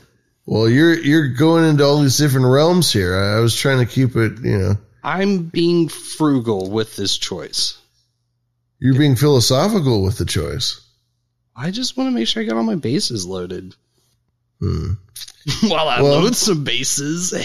You gotta just know. I mean, yeah, you're gonna load his base. all about that base. All your bases belong to us. Oh my! Oh my! Oh my! So who would you rather have intercourse with? Would you rather have Xi Jinping, the heavenly mandated eternal president, may he live forever, of China, Great People's China of China, or Jacob Rothschild, one of the patriarchs of the ultimate Illuminati family? Xi Jinping. Xi Jinping. Yep. I want a revolution. Okay. Well, if I bang Jacob Rothschild, I'm going to get him to finance the revolution. Oh, God damn it. And not only the revolution, but also the other side. I'm going to have both sides financed with Jacob Rothschild. So, and then when you're done with me, you'll just pay one of my comrades to take me out. Yeah, dude. We're talking about the Rothschilds here, okay? Shit. Now, let's go into this Maria Abramovich, the soul cooking lady, versus Mother Teresa, the ultimate fraud of religion, of organized religion. Who would I rather fuck? I would fuck this. Oh, wait, hold on. Let me just revise my words. Who would I rather have intercourse with? I wouldn't mind so much having intercourse with the Maria, with the soul cooking chick, just because I would be terrified, and that would be fun. It's probably going to be some weird food stuff on your bodies involved. Yeah, of course. She's going to, I mean, I don't know, staple my junk to my butthole. I don't know what she's going to do, but she's I think it should be a good time. So I think that's an easy pick for me. I think for me, it's Jacob Rothschild and Maria, soul cooking lady. Mother Teresa's a fucking, a chicken foot. Mother Teresa needs some punishing. Yeah, you gonna do it, Boobs? You gonna be the one to give it to her? Boo Berry's about to spank some nuns. Boo Berry wants some action. He goes, "This nun challenge I haven't accepted."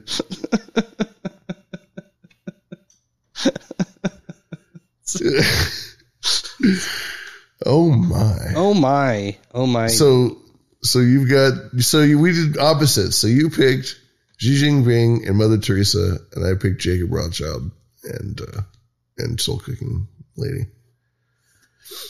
Well, I mean, it's a fuck fest to the death. Well, and then there was a third question. What was the third question? It's a fuck fest of the death between our two champions to see who comes out on top. So you have... I stand by my choices in that. Well, I don't know. Xi Jinping, man.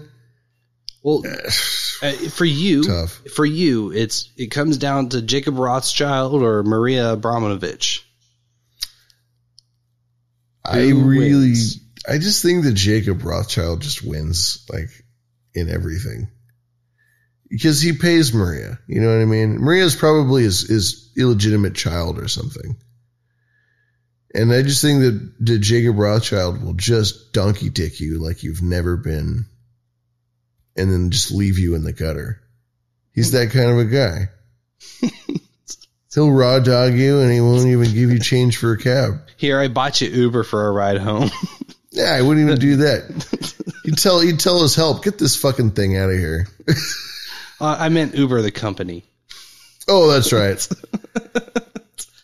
I bought Uber. Yeah. No, I am Uber. Even for the day. I just rented the company Uber for the day. Yeah. When you control money, you don't have to worry about it. Well, that's what it is. And according to Bernays, if everybody just operates on one system, then it all works out. Yes, and on this system, we do an intermission to separate first, second half of show and second half of show. Mm-hmm. We have a intermission prepared by Lavish himself. Yes, this one is of my creation. So if you have any complaints, you can email me at lavishblast@gmail.com or at Booberry at Proton Mail. Booberry Mothman at Proton Mail. Yeah, it's something like that. Something like that. Go to the website. It's there. All and right. Shout out to everybody in the chat. We got Junta, Corcas, a couple folks, or Spencer, some folks, Sharky. Got some lurkers, I think. People boosting us on the No Agenda Social. If you're not on No Agenda Social, get on there. And yeah. I do want to mention something about that when we get back, but I have to bimmer it, so it's time I slam this tape in. Oh, light up that VCR, my guy. I'm excited. It's going to be a good one. Oh, I hope you enjoy.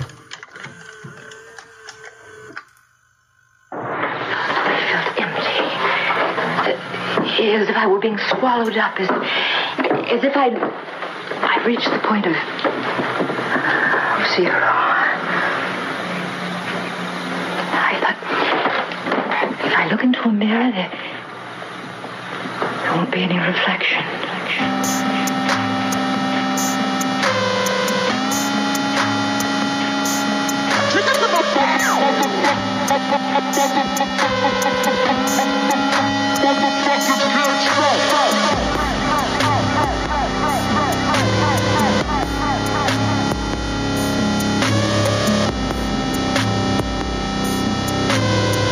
If I stand in front of the light, there'll be no shadow. There'll be no shadow. There'll be no shadow. There'll be no shadow.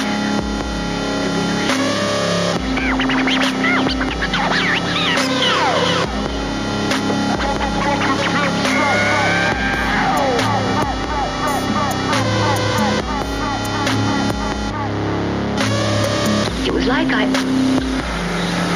don't know how to explain it. It was as if I could translate my mind not wanting to exist into actuality.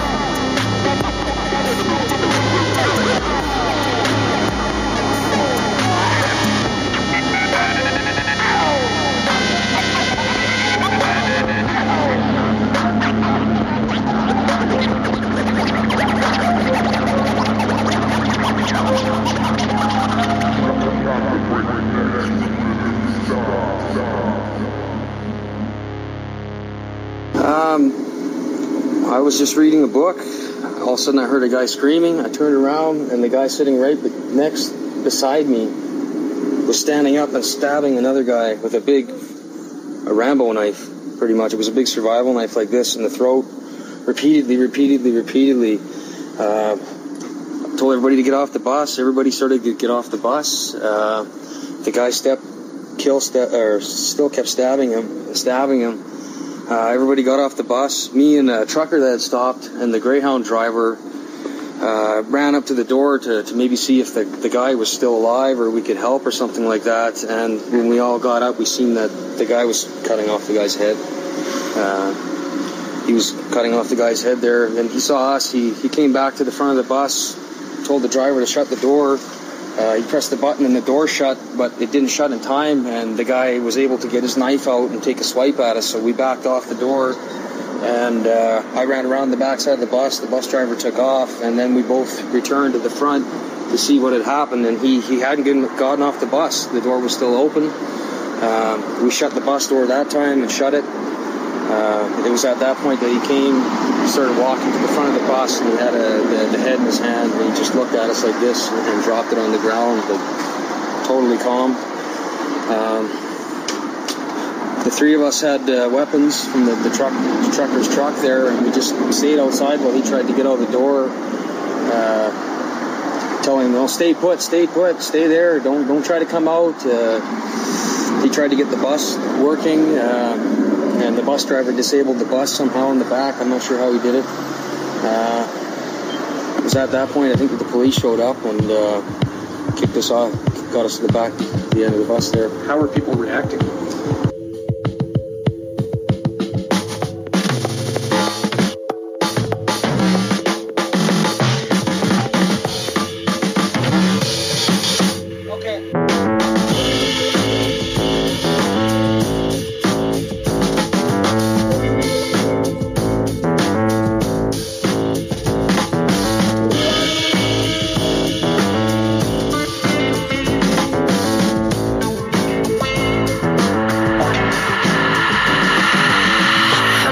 For the way I met you, there was fire burning in my eyes. And I'm not sorry for the way I left you, cause I never would have realized the thing. Yeah, but that starts with the time passing.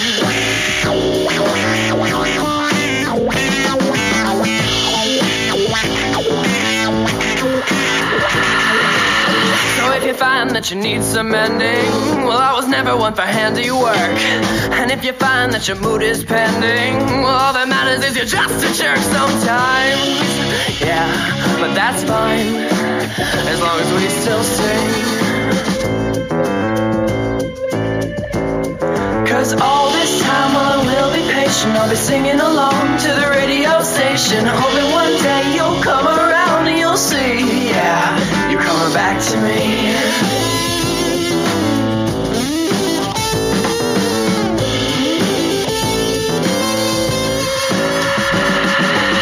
So if you're tripping over imperfections, take a drive down to Hollywood. You say you need some kind of firm direction, but you know all the others wish they could, but they can't. No, take that stand. But I think we still could. Yeah, well, I think we still could. Cause all this time, well, I will be patient. I'll be singing along to the radio station, hoping one day you'll come around and you'll see, yeah, you're coming back to me. Back to me. Back to me. Back to me. Oh, cause I'm just a boy. You know I'm not a millionaire. I'm not some golden armor Romeo. But oh, just to be fair, neither are you. Neither are you. Neither are you. Neither are you. Neither are you.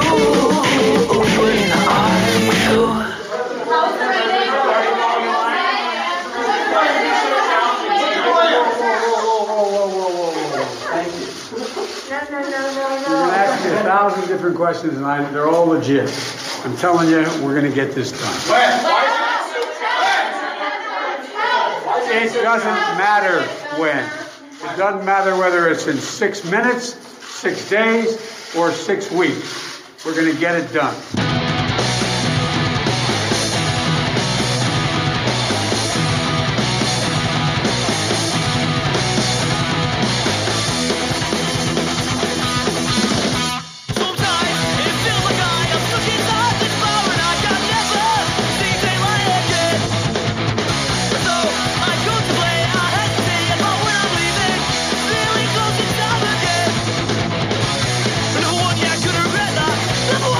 Regret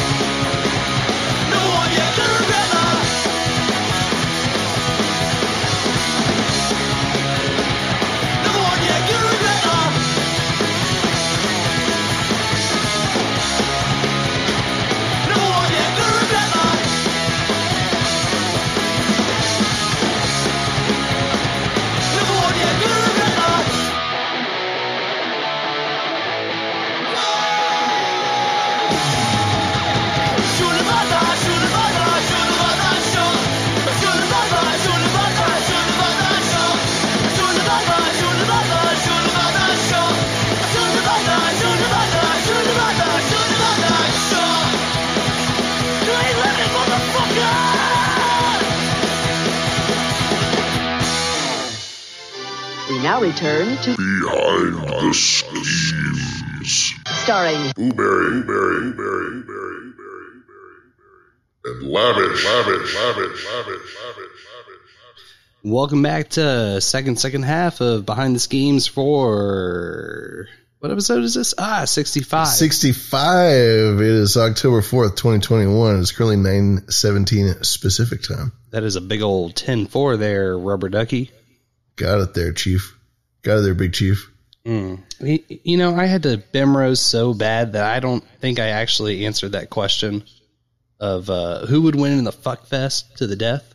You didn't, between Mother Teresa and Xi Jinping. Yes, and I can't leave this undone. I feel like Xi Jinping would show Mother Teresa what's in his little red book, and she wouldn't survive. I think she's too frail and has no soul to, like, sort of protect her. I agree. But unfortunately, she's a little glass menagerie. But unfortunately, while Xi Jinping is sitting or laying by the lifeless corpse of Mother Teresa while in bed smoking a cigarette, that's when his comrades bust through the door and assassinate him. So ends up being sort of a lose-lose situation. Like, he won the actual fuck fest, but he didn't win. Hey, man, we'll see. We'll see if he ends up on the fucking money. You know what I mean? If you get your face on the money, I think you won. Just so everybody knows, the intermission songs, just so I give credit to the musicians, the first song was by Jimmy Penguin and the Somatic. That was The Depths. Second song was by The Gays, and it was called Funk Friend. And then the third song was called Pudge. It was by Pudge, and it was called Clean Livin'. That was a great song. I was having a good time. I turned my headphones up for that one. Yeah. I like doing the intermissions. They're fun. And you caught that fucking stupid 6 minutes, 6 days, 6 weeks. I mean, come on, give a break, dude. It's a little in your face, don't you think? Beelzebub. Yeah. Oh yeah. It's more in your face. It's right behind you, whispering in your ear, smelling your hair. Stop that. Or don't. Man, I kind of wish Adam held on to that task cam just so we could get more of this goodness, but yeah, it didn't. I mean, it was funny, but I could tell it didn't fit. This voice modulation's weird. The one episode where I did my solo episode where that's all I did, I was like, man, that's all I did. It was just so much fun, but man, it's so much fun because you get to be different characters. You see, you get to be different characters. I did want to mention real quick. Actually, there's Execute Order 666. Sorry. There was two things that I should bring up. First, if there's any artists out there that are happening to listen to this particular episode, I have an idea where I want to take the Pork Smoke Nation and turn them into Super Mario Brothers characters. Because I've been wanting to do Mothman art with him as Shy Guy. And then I was listening to the Hog Story with Ned from last Thursday. And they talk about Carolyn getting one of the Leafs and turning into Raccoon Carolyn. Oh, Raccoon Carolyn. Yes, with the cape. And I got to thinking, no, that would be the ears and the tail. And then if Sir Spencer got the Tanuki suit, but it was a wolf costume. And then Dame DeLorean, stand by with me on this one. It's more of like a Princess Daisy, but she's got the Total Eve vibe going on where it's just leaves. Okay. I get you. I like it so far. So that's about where I'm at right now. Okay. I like it.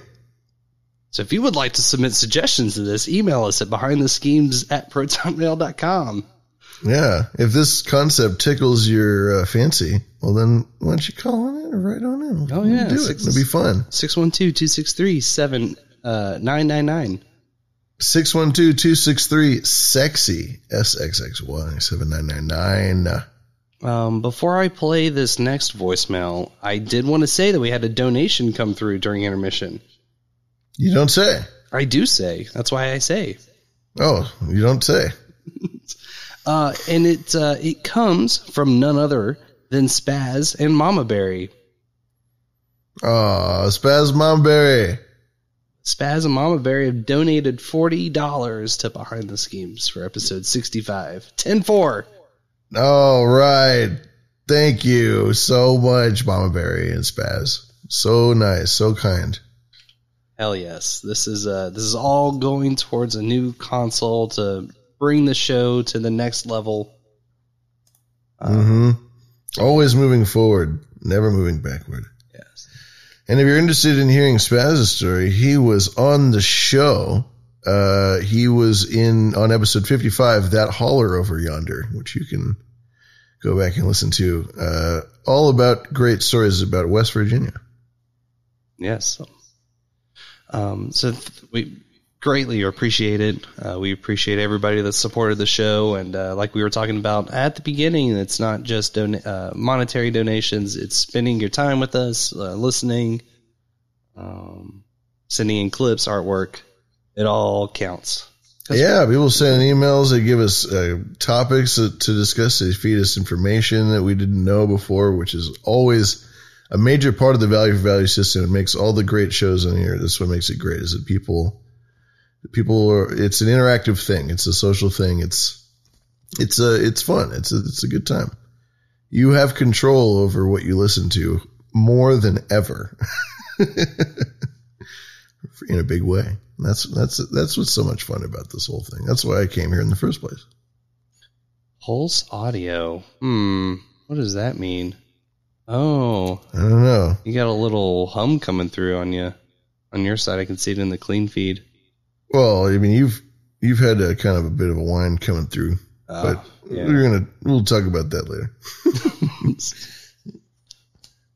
The voicemail. Yes, we have another voicemail here. Are you ready? I'm ready. Oh. Oh no. Oh. Oh no. Oh. Buddy. That didn't scare me. It made me really sad. It was a cry mail. Oh. Well, caller. Jeez. Are you going to cry? Piss your pants, maybe? Thank you for that one, for that chair. Thanks for crying in, caller. Thanks for calling in, crier. We appreciate it. And yeah, maybe I will piss my pants, maybe. Cry. Well, I hope whatever ails that last caller. Gosh, I feel like taking a bong toke for the caller. It's my second half of show BT for caller. Yes, you're going to have to get ready because you're up to bat for this next one, I believe. Oh my God. And while you prepare that, I was scrolling back up through the chats, and I did see Fletcher recommend that he could be Luigi with the fire flower. Well, hey, you go for it. Anybody who wants to be Luigi, they can. That's up for grabs always. I recently played some Mario Party with some friends, and I played Luigi, and I won, and they were so pissed. They were so disappointed in me for doing that to them.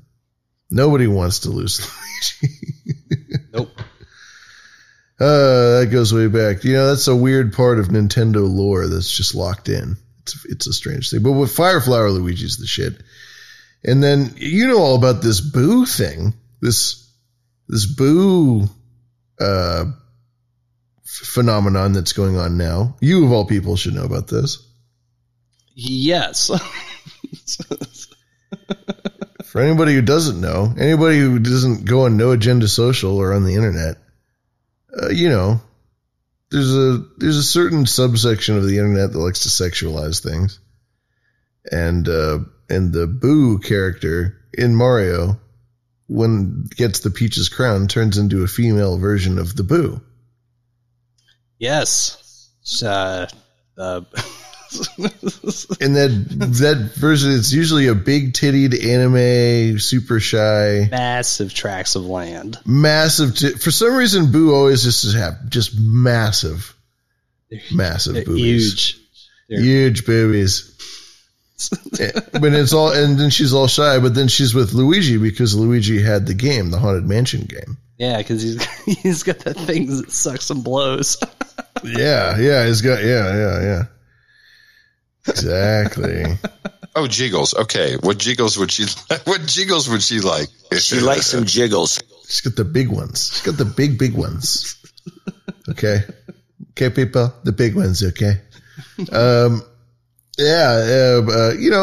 We should do a Mario episode one of these days because Mario 64 in particular is just loaded with occult imagery. No doubt. Loaded with it. And there are a lot of funny BitChute videos I could probably reference.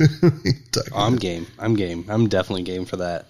I should say really quick that I think I'm going to start using the @behind the schemes SCH3M 3S at podcastindex.social a little more. So if you're on La Mastodons, give us a follow there. Sweet. We'll post cool shit, I think. I like it. Well, should I? Oh, wait. BT for the crying caller.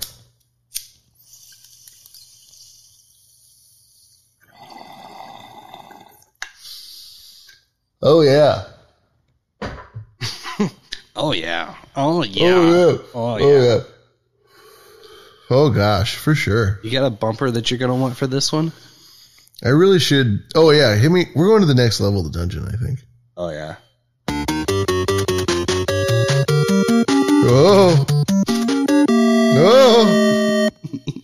Oh, my God. Floor is lava. So, Facebook was down all day today. This is true. In a weird way. Facebook and all of its subsidiaries, so Instagram, WhatsApp, all of its properties, they all went down in some sort of thing that, as a non-Ben, from what I understand, they are some DNS trouble. The DNS being the domain name system. Basically, you couldn't like type in an URL and it wouldn't take you to the website, which is the IP location. It's very bogative. Yeah, it was weird. But it extended beyond just like you couldn't go to the site. Like the email domains didn't work. Like allegedly, according to certain sources, the New York Times and others, like, people who work at Facebook have a Facebook email, right? A company email. When the DNS went down, the company emails didn't work. So people couldn't email. The whole infrastructure was apparently down. And then they started getting wild stories about how people's security cards wouldn't work and they couldn't get in the building, and kind of got weird. This all comes in the heels of a couple of things. Facebook's been under a lot of heat lately. The most kind of mainstream one, I think, is the most fake one. But aside from the 60 Minutes thing, Putin, President Putin of Russia, one of the most powerful men in the world, came out in a kind of a weird, bizarre, backwards statement. And let me find it here. And I have this it's a News Punch article. It's referenced in the show notes. But the article is Putin puts Facebook on notice. Stop promoting pedophilia or I'll crush you. Putin says, I will crush you, says Putin to Facebook. And, what was the statement? It was very strange. Putin vowed to punish YouTube for censoring independent content on the platform. So he's sad that they're censoring things, but then he wants them to censor his stuff.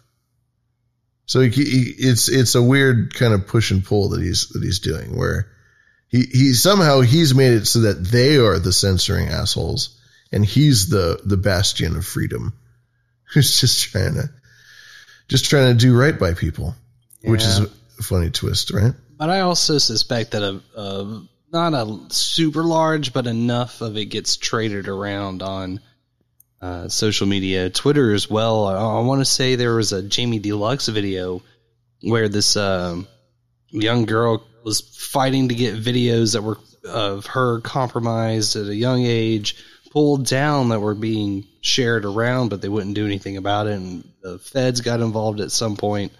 I don't really remember much about the story, but the shit's on there.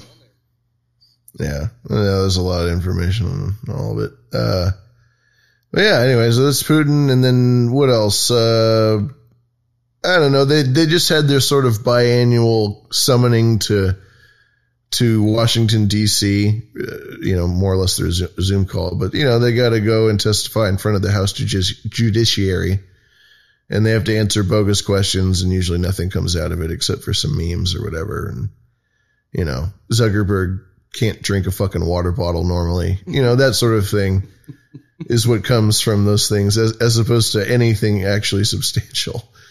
But the big thing that came on that everybody's talking about, which to me it just seems fucking Fisher-Price plastic fake, is this the 60 Minutes whistleblower situation.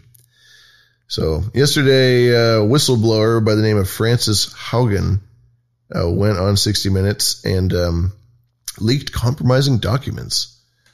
She's been leaking compromising documents to the feds that have been kept inside, locked away in the Facebook fortress.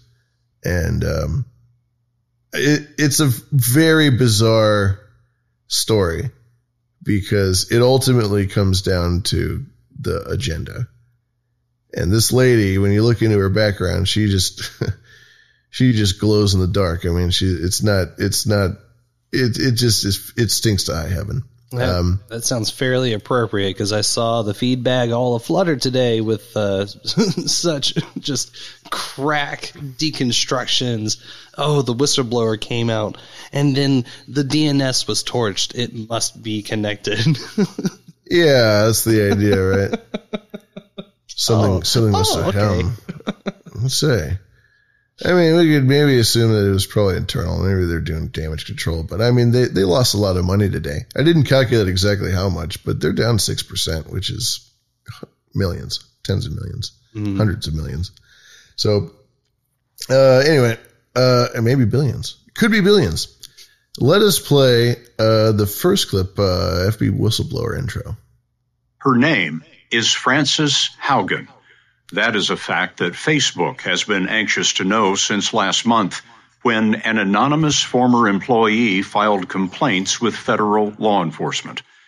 The complaints say Facebook's own research shows that it amplifies hate, misinformation, and political unrest, but the company hides what it knows. One complaint alleges that Facebook's Instagram harms teenage girls. What makes Haugen's complaints unprecedented is the trove of private Facebook research she took when she quit in May. The documents appeared first last month in the Wall Street Journal, but tonight, Frances Haugen is revealing her identity to explain why she became the Facebook whistleblower. Well, I can't remember. Do we like whistleblowers now, or are we kind of weird about whistleblowers? Most of them seem to be plants. If there's anybody who's actually doing any damage, they'll get taken out. So when you got this lady, her name is Frances Haugen. She's originally from Iowa. She's a complete corporate mercenary. She is a typical Silicon Valley warrior for hire. Silicon Merc. Yeah, dude. These are the people, I work with a lot of these people. This is the Silicon Valley vibe. She's a total Midwest transplant. She checks all the boxes of somebody who probably grew up in some small town in Iowa and was just like, fuck this. I'm smart. I got to get the fuck out of here. I'm going to go work at Google or some giant company because I deserve it. She made it happen for herself. She's, got a master's and all this shit, and she's 37 years old in San Francisco, and she's worked for Facebook and for a variety of companies, Pinterest and all these people, for fucking 15 years. So she's been in the thick of everything. And I checked her LinkedIn page. Her LinkedIn page, which is something that everybody in this world has. The LinkedIn page is the Twitter and the Facebook combined of a certain demographic of white-collar worker, especially in Silicon Valley. And so I go into LinkedIn to try and find her, and her whole thing is deleted. But I did find a blurb, just like what's in the search engine, what's left, sort of thumbnail, if you will, of just what's left of that profile. I took a screenshot. I posted it. It's on my No Agenda social page. You can go find it there. But she's just shouting out a bunch of corporate jargon. I up-level teams to enterprise level competition in the airspace of cloud computing, blah, blah, blah. It's just a bunch of bullshit. She's a total fucking toady. I can smell it. I can smell it on her. And, but let's play the second clip. The thing I saw at Facebook over and over again was there were conflicts of interest between what was good for the public and what was good for Facebook. And Facebook over and over again chose to optimize for its own interests, like making more money. Frances Haugen is 37, a data scientist from Iowa, with a degree in computer engineering and a Harvard master's degree in business. For 15 years, she's worked for companies including Google and Pinterest. I've seen a bunch of social networks, and it was substantially worse at Facebook than anything I'd seen before. Someone else might have just quit and moved on. And I wonder why you take this stand. Imagine you know what's going on inside of Facebook, and no one on the outside knows. I knew what my future looked like if I continued to stay inside of Facebook, which is person after person after person has tackled this inside of Facebook and ground themselves to the ground.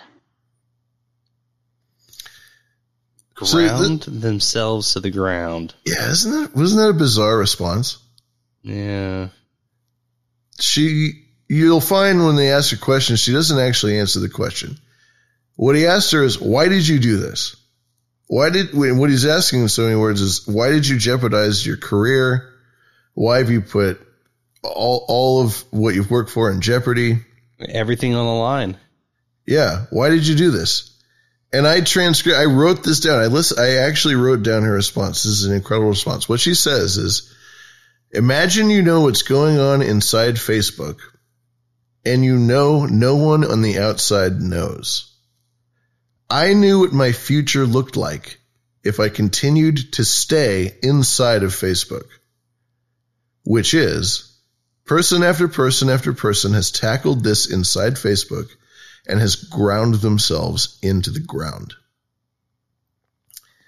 So, to me, what she's saying is, she's making a point that she's trying to present herself as a moral person, but she doesn't actually really say that. She doesn't, it's kind of framed as that, but she doesn't actually say, I wanted to do the right thing. I thought that this was immoral. I thought, that she doesn't say that. What she says is, I knew what would happen if I continued to work for these people. And I know that anybody who tries to do this from the inside is destroyed.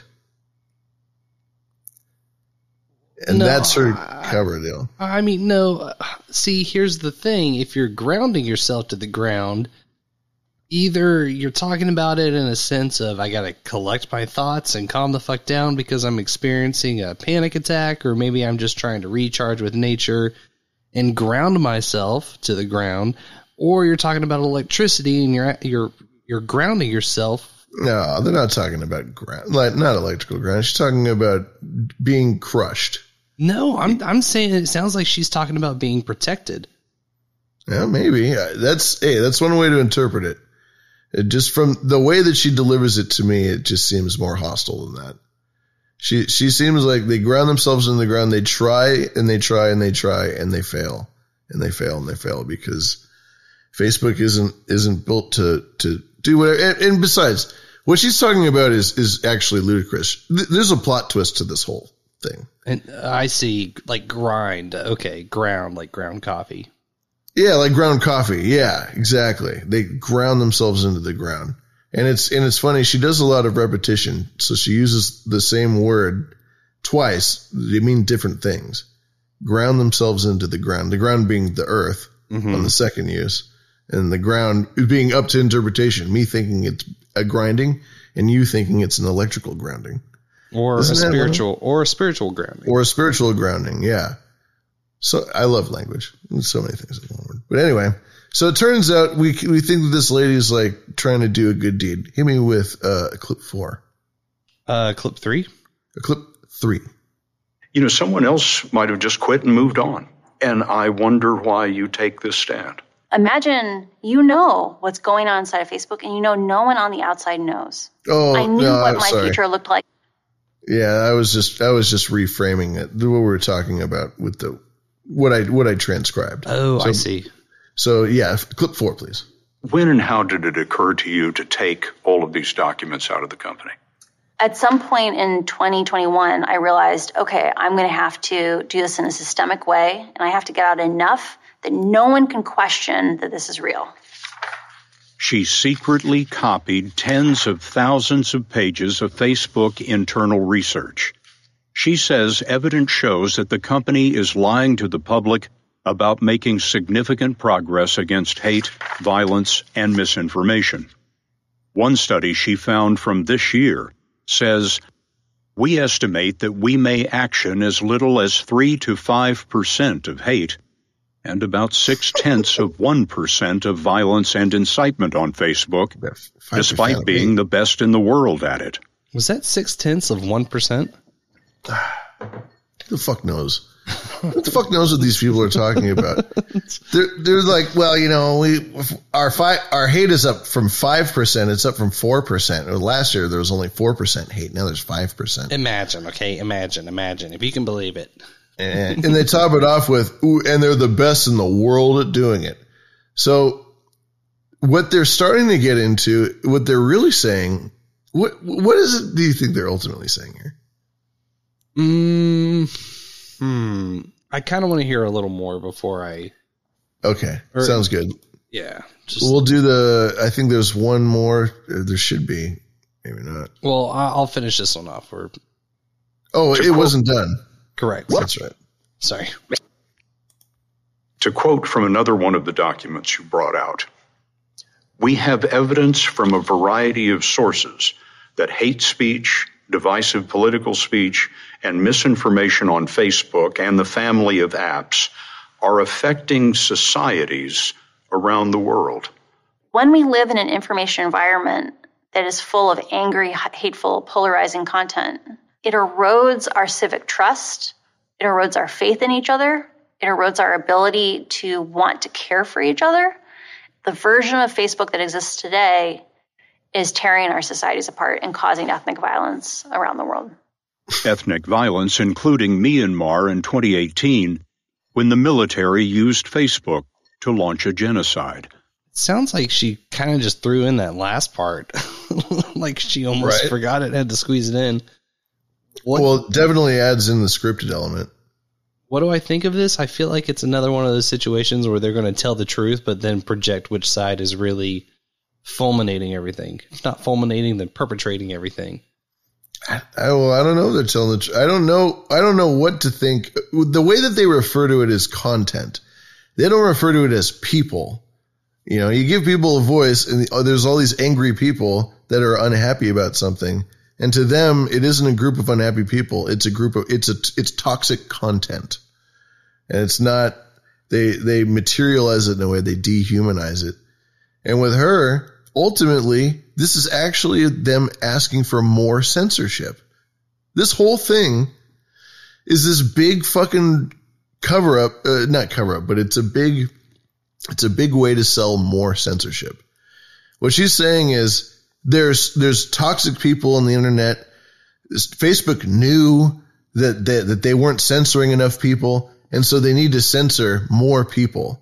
And then the real reason why, another reason why I think that she just works for Facebook and she's a total inside techie lady, is she treats Facebook like it's this massive company, like it has like it's so important. And that's part of the Silicon Valley thing, is that they just think that they're so fucking important. Like, she brings up this Myanmar thing and goes, if it weren't for Facebook, there would be no, is what you're saying, there would be no revolution in Myanmar. It's Facebook's fault that there was a revolution in Myanmar. I mean, what the fuck? What kind of self-entitlement is that? That they think that they're just so important that they run all of the fundamental communications of the world through their little company that everybody hates. Nobody wants to use it except for old people. Gotta inflate it. Add some levity. Just the self-importance is so disgusting. We have an obligation. I mean, that's what she's saying is we have an obligation to the world, to society, to censor these people, to shut these people up and to silence these voices and to fucking control every goddamn thing about every goddamn thing ever. It's our birthright. It's our right. And that's what the whole fucking thing was about. It's such a joke that's what the whole core of this 60 Minutes thing is. We need to censor more. And of course, people are going to be like, yeah, we got to get rid of that hate speech. Oh my God. More fucking sentiment that I'd seen was, well, where are all the boomers going to get their misinformation about vaccines with feedback being down today? When the pundits talk about it, it's fan fiction. You know that. Every time they talk about it, it's like they're creating a story. Oh, no. Yeah, all these Trump guys. I'm talking about people that I see on the fucking platform and elsewhere. Twitter. Ugh. It's psycho. Well, Twitter and Reddit and all that stuff. I mean, that is just so overrun with bots and people paid. And there's so much information that comes out all the time about that. How there's just so much money that goes from political parties and otherwise to controlling the online narrative. It's a big industry. It's like the Bernays stuff. It's it's so new that most people don't even really know it's happening, but everything YouTube, BlueTube is just totally bought and paid for. You can't watch anything on it without it coming from the same top 4 media companies. It's really disgusting. Sorry. Anyway, continue. We continue on. This lady, yeah, she's a plant. This whole Facebook thing just stinks. These guys are such deep state stooges. It never ends. I really liked Adam Curry brought up the other day when Zuckerberg was Man of the Year in the early 2000s. And during the interview with Time, Robert Mueller pops his head in because his office is just down the way, you know. And at the time, he's the head of the CIA. No, the head of the FBI. FBI, yeah. Head of the FBI. So he's the head of the FBI at the time. Hey, oh yeah, we got an office right here. You know. What do you think? What do you think it sounded like when he knocked on his door? FBI, open up! Oh, Robert, you get me every time.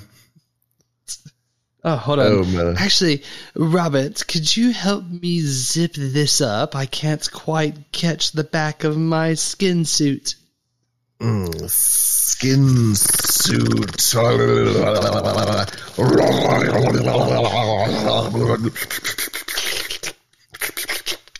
Start sucking on the fetuses and stuff.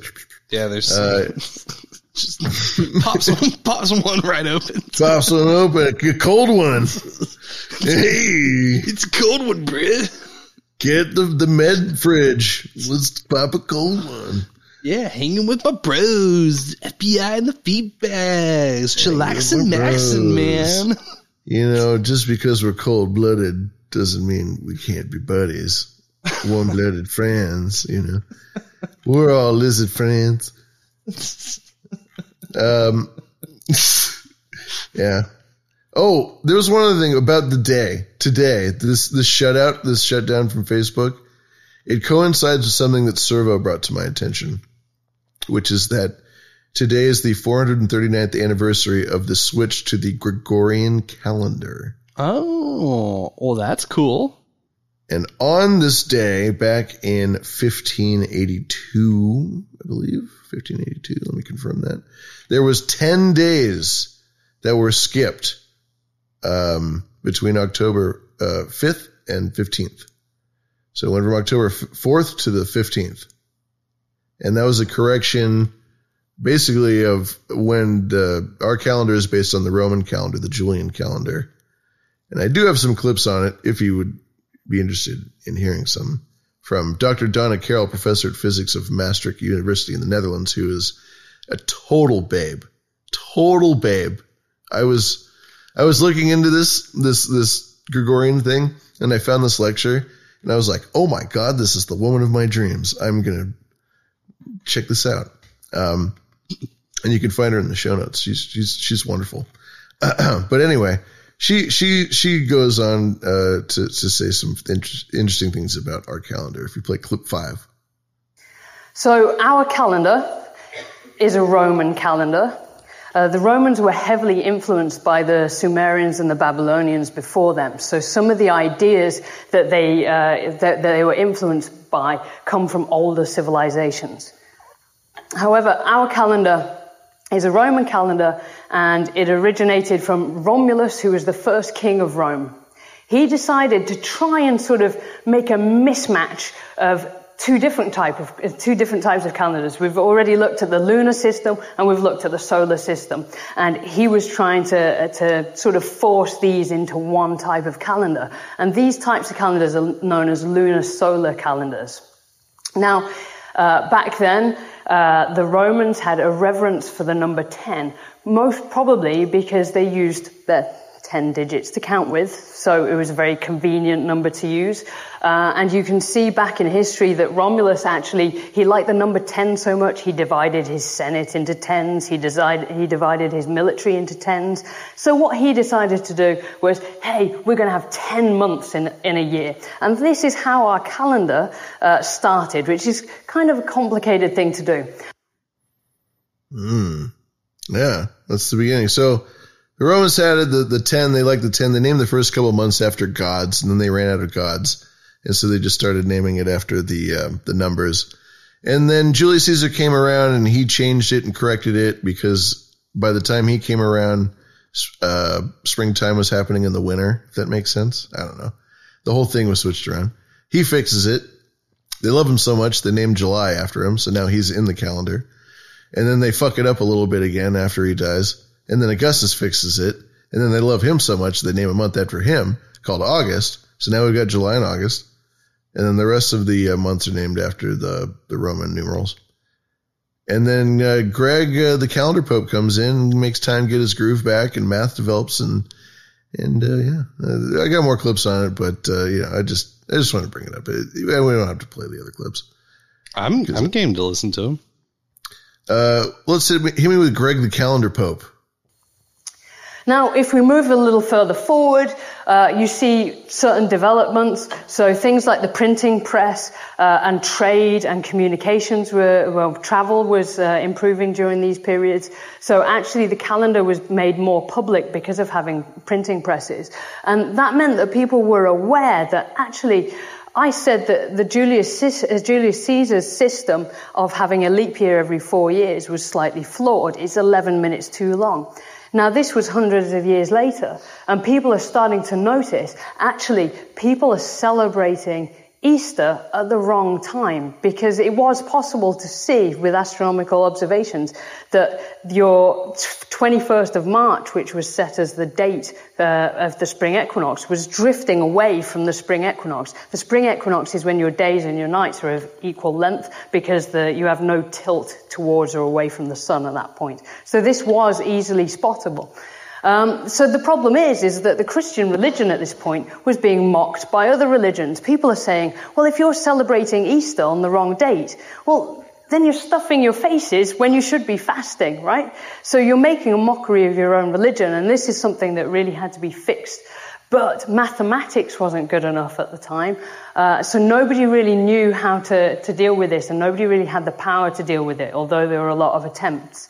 It wasn't until the 1500s when Pope Gregory XIII had enough backing to be able to implement a further reform, and it's actually the Gregorian calendar that we use today. Mm-hmm. Wow. Yeah. Hit me with how Greg made time get its groove back. So he decided which year to use, and I was talking about tropical years, solar years, and things like that. And he decided on a new leap year system. This, if you see the years that this was implemented in 1582. This is an interesting period because the church was trying to, at this point, stamp down its authority a little bit more clearly straight after the Reformation. Facebook. So this was, in some countries, this reform of the calendar was seen as a papist plot. So he decided to fix the calendar and move everything back into alignment by removing 10 days, because the calendar, we'd been adding 11 minutes to the calendar for hundreds of years. So it was now 10 days out of sync.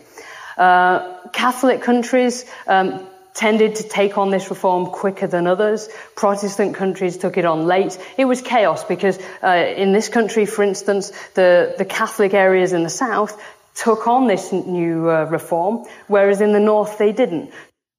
Jesus. Yeah, right. So it ties into the Catholic, the great Christian rift of the time between Catholicism and Protestantism, which would dominate everything forever. And then, it ties into, I just thought, because I always compare it to the technocracy to the clergy. I think that Facebook and Google and Palantir and all these companies, they're the new church in the same power structure that the church had back in the day, which is the Bible wasn't able to be read by a lot of people. The text was sacred. The Latin was, you had to be a scholar. You had to be educated to read it. The religion had a tremendous amount of political clout, a lot of money, and ties to banking. And that's what fucking Google and all these guys do now. That's what they are, is they are the keepers of the secret language. If you learn programming languages, then you learn the Latin, and you can participate in the sorcery and the magic that is programming, that is, being able to make computers do what you want them to do, which is of such crazy value. And so much of it is unknown, so much of it is mysterious, so much of it is not as cool or sophisticated as people think it is. And then, of course, it can be as sophisticated as anybody can conceive. It's all of that in between. It's unlimited potential as far as the human mind is concerned. And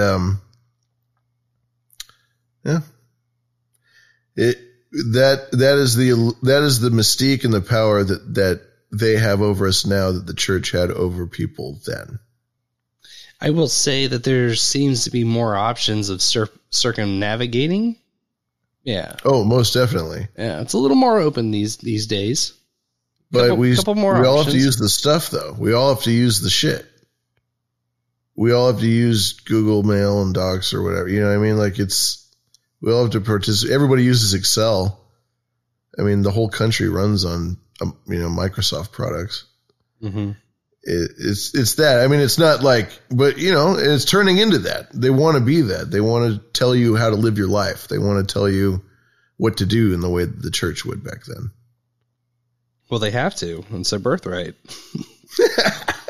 Yeah, it's what we deserve. The heir apparent, bro. Get with the times. Heir apparent. Yeah. Uh-huh. Yeah. But thanks to Servo for pointing that out. It's a fantastic lecture that this lady does. She's a professor of physics. Kneel before Zod, son. We should probably develop a little pantheon of approved gods and goddesses of the behind the schemes. Oh yeah, the official behind the schemes pantheon. Yeah. Well, I mean, I automatically submit Odorous Urungus, Bill Hicks, and Charlton Heston. Okay. And Harambe. And Harambe, yes. Okay, so we've got those. We got the big ones there. That's the Mount Rushmore. Yeah. We'll work on that. There should be at least 9 or 12 or 10. Those are the sacred numbers. So we'll get to work on that. Yeah. We'll dial it in, as they say. What have the Romans ever done for us? Says Fletcher. That's a great Monty Python bit. other than sewers and farming and coinage and communication and language and culture and clothing and aqueducts and other than all that stuff. Anyway, I think that wraps it up for me. Do you have anything else you'd like to brush on, my good friend? While I token another joke. Well, here's how I can lay it out for you. And I got 3 options for you to choose from. Either you choose to listen to a report from the 80s about how the CIA implemented Operation Mockingbird in various countries like Angoria? Angoria? Yeah. Okay. And Nicaragua. And what was the other one? Zambia. Or we could do Russell Brand reading a Glenn Greenwald piece about... I don't know if I want to do that. I will say, Russell Brand, he's surprised me a lot. All right, fair enough. Check, video's linked if you want to check it out. It's worth it. I enjoyed it. Or we could do some classic supercuts of what I would consider very powerful Mockingbird-like material. Well, 1 or 3 would be preferable, unless the Russell Brand. I don't know. Should we roll for it, or should we just pick? Just pick it out. I kind of want to do. Oh lordy! Well, just to recap for anybody, let me hit you with a C-SPAN. There's a Let's get into the Mockingbird shit. I want to know about that. So this is it's a part 2 of a 2-parter clip from C-SPAN. Call in. I forget which host it was. It featured one of the at the time's editors for the Washington Post, and I forget the other lady that was involved on the call. And there's a dude. You get this sort of he's not explicitly conservative, but he is railing about the fact that the news will literally make up anything and everything about Trump in order to just continually smear him. It's like 2.5 minutes. You get the gist. You know how it goes. Smoke that crack pipe. But this is the response from the Washington Post editor. I think that sounds to be like a conspiracy theory that's alive and well. I'm not going to comment on it. Cheryl Chumley? I'm not familiar with that particular act, but I will say that back in the 1950s. And I should say, I want to say that they're referring to the Smith-Monroe Act that Obama implemented, which made it legal to present propaganda to the American public. Right. So continuing on. There was that whole Operation Mockingbird thing, which was never formally confirmed by the CIA. But of course, that was the operation where CIA operatives worked with U.S. media to shape the messages that came out of the media. And it was purportedly supposed to have hit at hundreds of journalists and reporters. And that's something that has been reported and used in different terms. What was the message that they were trying to get across in this? It varied. It went on for years, and it wasn't just domestic, but it was also to slant and shape how government officials worked with foreign officials as well. But don't take my word for it. Look it up. Well, we have aspects of the government, the USIA and Voice of America, that transmit American values abroad. I only bring it up because you say conspiracy theorist as if it's ridiculous. Like. But at the same time, he was tying mass shootings with the media and government interference. You will be quiet now, lady. To fool the American people. Right, and you were dismissing like a theories lot of connecting conspiracy theories as if they're ridiculous, but there are some things that our government has been involved in, including our deep state type government officials that have been recorded in history and proven. Well, we have a minute or two. Let's get out. That credence to what you let's said. Let's wrap up with a call or two here. Credence, but Eddie in Millbury, Massachusetts. Well, we're going to go to a caller now. Let's get one more. Eddie in Millbury. Good morning. Go ahead. Hi there. Massachusetts. My beef is with you, Eleanor. Oh, that's great. That's perfect. Yeah, we're going to go to call. Why don't you let it finish, huh? Yeah, right. Actually, funny enough, since these clips came from last week's episode, my beef is with you, Eleanor. Actually went and pulled that as an ISO. Hey, my beef is with you, Eleanor. But yeah, you catch the drift. I thought it was funny that I forget the name of, or last name of Eleanor there, the older lady that said that it was all conspiracy, just made up. I'm just like, well, actually, there's evidence that, and everyone's just like, yeah, well, okay, but no, there isn't. So, okay, yeah, well, okay, great, bye. Okay, great. And Fletcher's actually fact-checked me. It was the Smith-Munt Modernization Act of 2012, not the Smith-Monroe. Thank you. You're getting it mixed up with Bill Monroe, the godfather of bluegrass music. You know, let me at least wet your whistle with I'm going to hit you with two of these clips from the 1980s report of I want to say it was a Canadian production talking about Operation Mockingbird in its aims of actually being used to try and overthrow countries. Because a lot of it is you know, the CIA will send their journalists in to become journalists, or, you know, they'll recruit journalists, and then those journalists will go into a country and create a bit of fake news. They actually name drop the word misinformation several times in this video. I mean, it's a lot of fun. It's cool to hear, you know, this word and other ones like disinformation being used. Fuck, I mean, it's 40 years now at this point. Couple of years. I think the video is from 83. But this is one of the gems from that one. Basically, and to put it very crudely, you can publish any old crap you like, and it will get newspaper room. And that's one of the editors for a Canadian paper. It seemed like Canada was getting hit a lot with these made up stories. But this is, let's see, let me hit you. This one's a little longer, but it's the last one, and it's I think it deals with Nicaragua, and it really just sums up the whole vibe of the report. In the world's newsrooms, the CIA efforts at disinformation continue to turn up.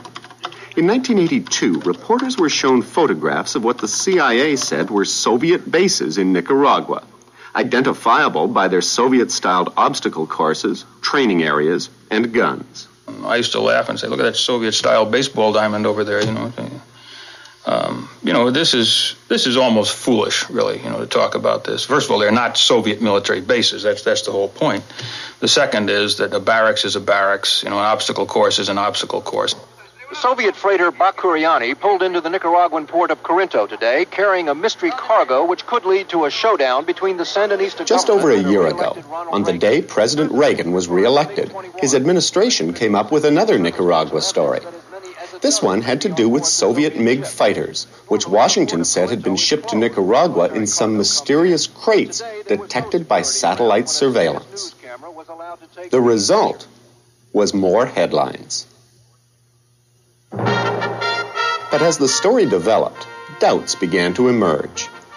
Ronald Reagan had a warning today for Nicaragua and for the Soviet Union.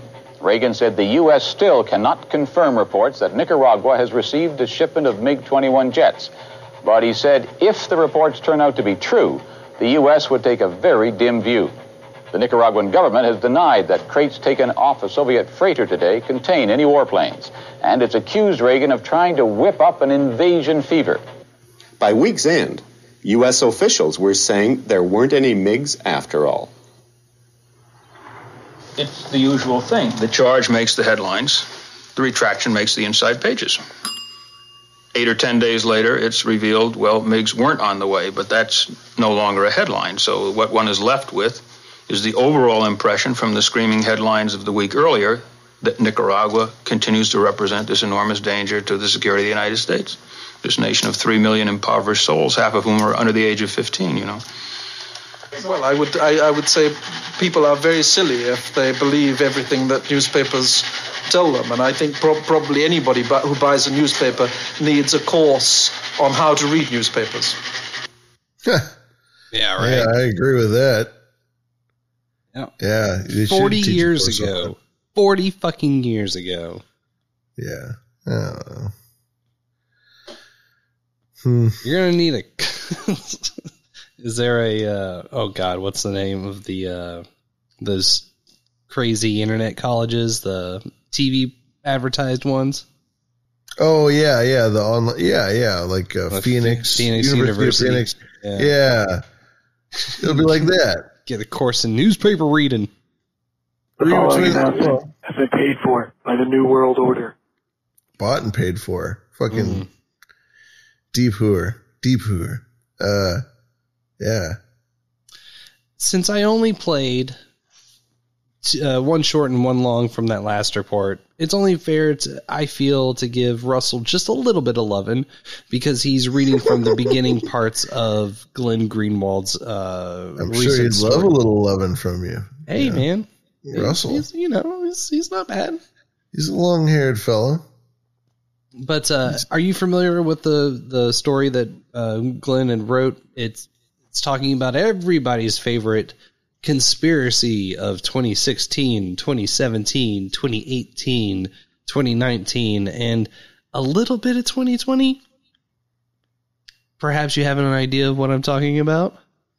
Is it Russia? Oh, you know it's Russia. Yeah, man. The indictments. Yeah. Oh, God. Russia. Yeah. Well, like Adam so passionately goes on, what was it? Thousands of sealed indictments, 999. Tens. Yeah, 999,999.99 sealed indictments. Yeah, 999 sealed indictments. No, I'm sorry, 9,999. 999.9. No, yeah, I mean not 0.99. I'm sorry. I'm just being obnoxious. We are not a math podcast. He's the Mothman, not the Math Man. Not for math. That's right.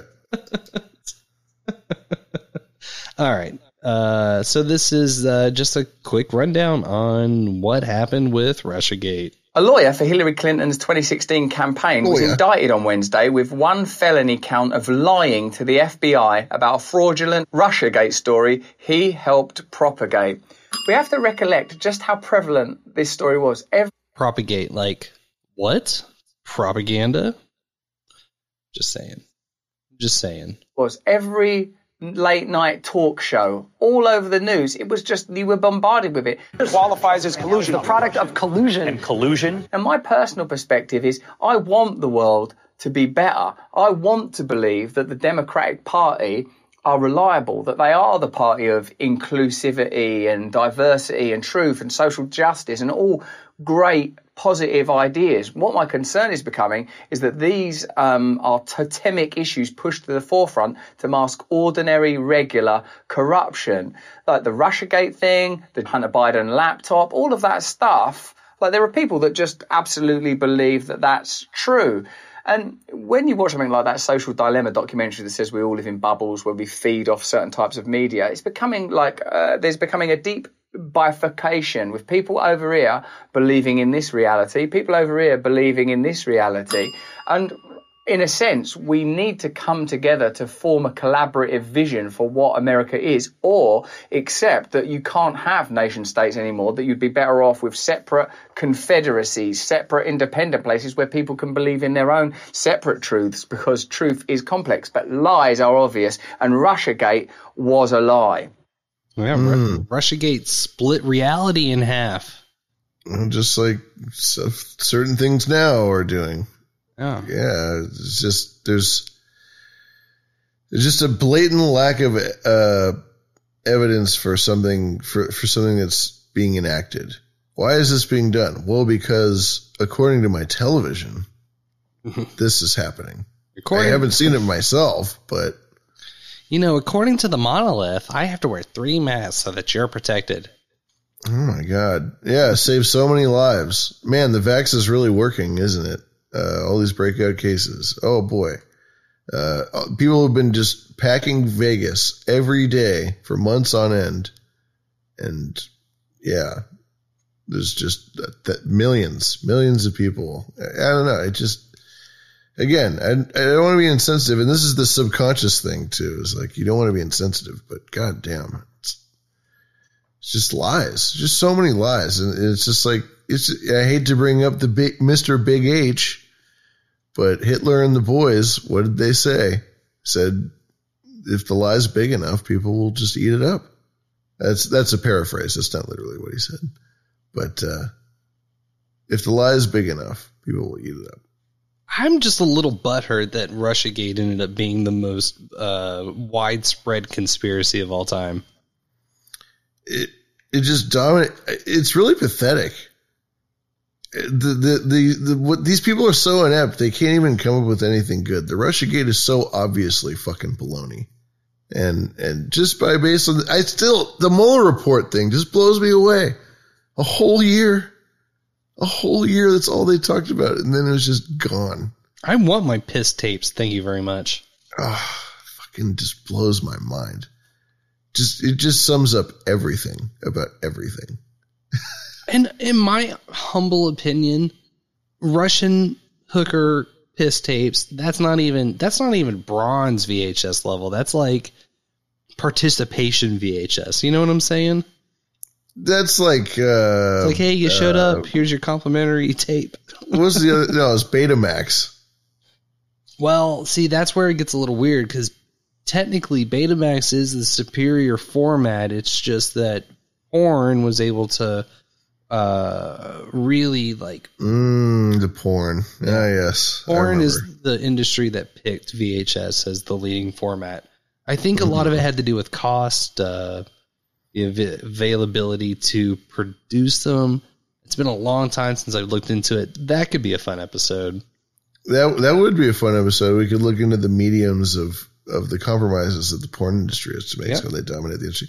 Earlier in Hog Story, Carolyn brought up that the porn industry brought up they advanced high def. They led the charge on high quality video compression processing. High quality porn. I don't want to speak out of turn, but I feel like they did the same thing with Blu-ray and how it took out HD, DVD, but I could be wrong. I could be wrong on that. Oh, yeah, Blu-ray, dominant. Yeah. Oh, yeah, so dominant. So we hit on people from the Washington Post talking about Mockingbird. We hit people talking about Mockingbird from 40 years ago. We talked about one of the more popular and populated conspiracies via Mockingbird, which is Russiagate. I couldn't wrap this without giving you some taste of what it just sounds like in real time. Breaking news, the bombshell report on President Trump's tax returns. Breaking news, tax bombshell. The New York Times gets its hands on President Trump's taxes. We have major breaking news this hour, a bombshell report from the New York Times. On the eve of the first presidential debate between Donald Trump and Joe Biden, a bombshell report in the New York Times. This has been one of the worst months for any president I can ever recall. 3 big bombshells just in the last 3 weeks. You like that one? That one's all right. That one's all right. It's it's like, oh, bombshell, but bombshell has been around for a long time. Bombshell, but none of the shit that Biden's done is a bombshell. Well, more like I can't think of anything that Trump did that was as bad as what Biden's done in the first 7-9 months of his fucking presidency. I just can't. And I don't like Trump. I actually hate Trump. I'm not a Trump guy. I'm really not. It doesn't matter, man. It doesn't matter.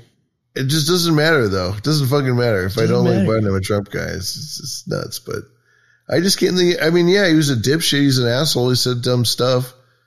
But he didn't fucking do this. He didn't lock people down. He didn't do all this crazy, crazy shit that we have to put up with now, and just is so divisive. At least he could walk up some fucking stairs. Yes. At least he could complete a sentence. At least he could carry out his speech. At least he could, at least he could do basic function stuff and answer questions and put up with a little bit of animosity. End. Stop. Done. Over. Not going to do it. Come on, man. I'm done. Enough questions. Stop asking me so many darn questions. I'm only the president of the United States. Stop. I got to go do other stuff, man. Come on, man. Come on, man. Fuck that guy, dude. God, I hate that guy. He's so awful. And there's been so many clips of him as a young guy. I really like the ones where they've got the side-by-sides with Hunter Biden, where he'll be talking about the crime bill and be like, yeah, if you get caught with crack the size of a quarter, then you're going to jail for 5 whole years. And it'll be right next to his son, Hunter Biden, smoking crack naked in a hotel room. Why is there so many people? Look, I'm not going to put a man down for getting his rocks off, okay? Heyo. I'm not. But why do you have to take so many pictures and videos? Hundreds, thousands of pictures and videos. Why? I think because you're a narcissist. It's just, it must be. That just has to be it. It just does. I do not get it. Do not understand why you would take so many pictures of yourself doing this stuff. Well, I taking a couple pictures, but like this, all you do is just record yourself doing drugs and banging hookers all day. You record it, and you're a public figure, and your dad's the president, ex-vice president. What a weird world we live in. It's fantastic. Just blows me away. It's just like everyone's just like, oh, they're fake, and then it's just more and more and more and more and more and more. This guy took so many videos of himself smoking crack, banging whores. Well, I don't think we'll ever be able to say that the walls are closing in on Hunter Biden, but here's another fan favorite. Why do you think these attacks are becoming so much more frequent now? It's not surprising that Donald Trump is increasing his attacks. The walls are closing in on him. He's increasing his attacks. The walls are... Don't just stand there. Try and brace it with something. It feels like the walls are closing in on the White House. It feels as if the walls are closing in here. I think the walls of justice are closing in on President Trump. Increasingly desperate, feeling like the walls are closing in. The president clearly feels all the walls closing in on him in terms of the Russia investigation. The walls are closing in. I think at this point, the walls are spinning. It does feel like the walls are closing in. Come on, 3PO, shut it down. At this point, can start to see the walls closing in. He feels the walls closing in on him. Everybody he talks to says the walls are closing in. This is another potential wall closing in. This president is feeling the walls are closing in. The walls, meanwhile, are closing in on the president of the United States. I think he's feeling the Russia investigation. I think he's feeling the walls closing in on him. I think he knows that the walls are closing in. The walls may be closing in higher up at the White House. The president apparently believes that the walls are closing in on him. The walls are closing in on the president right now. That Donald Trump feels the walls closing in. Feeling like the walls are closing in around. Are the walls closing in? Like the walls. Hey, I think the walls are closing in. This president feels like we are finally at a tipping point. The walls are closing in on President Trump. Feels like the president is sitting in the White House. The walls are closing in around him, and that's why there's this sense of. Look at all these independent. As it appears, the walls are closing in terms of the Mueller investigation. The walls are closing in. I can't do it anymore. Oh, they're dying, R2. They're dying. Oh my! It tastes good. I mean, that shit creeps me out. You know what I'm saying? When they all just say the same shit. Oh yeah, that's a coincidence. Well, you know me. There's no way we could do this episode without bringing one of my all-time favorite clips ever in the history of clippage. Headley. And I'm Ryan Wolf. Our greatest responsibility is to serve our Treasure Valley communities. The El Paso, Las Cruces communities. Eastern Iowa communities. Mid-Michigan communities. We are extremely proud of the quality, balanced journalism that CBS 4 News produces. But we are concerned about one-sided news stories. This is a threat to our democracy. The sharing of biased and false news has become all too common on social media. More alarming, some media outlets publish publish these same fake stories without checking facts first. The sharing of biased and false news has become all too common on social media. More alarming, some media outlets publish these stories that simply aren't true without checking facts first. Unfortunately, some members of the media use their platforms to push their own personal bias and agenda to control exactly what people think. And this is extremely dangerous to our democracy. This is extremely dangerous to our democracy. This is extremely dangerous to our democracy. This is extremely dangerous to our democracy. This is extremely dangerous to our democracy. Es muy dangeroso para la democracia. I'm so glad I didn't step over that.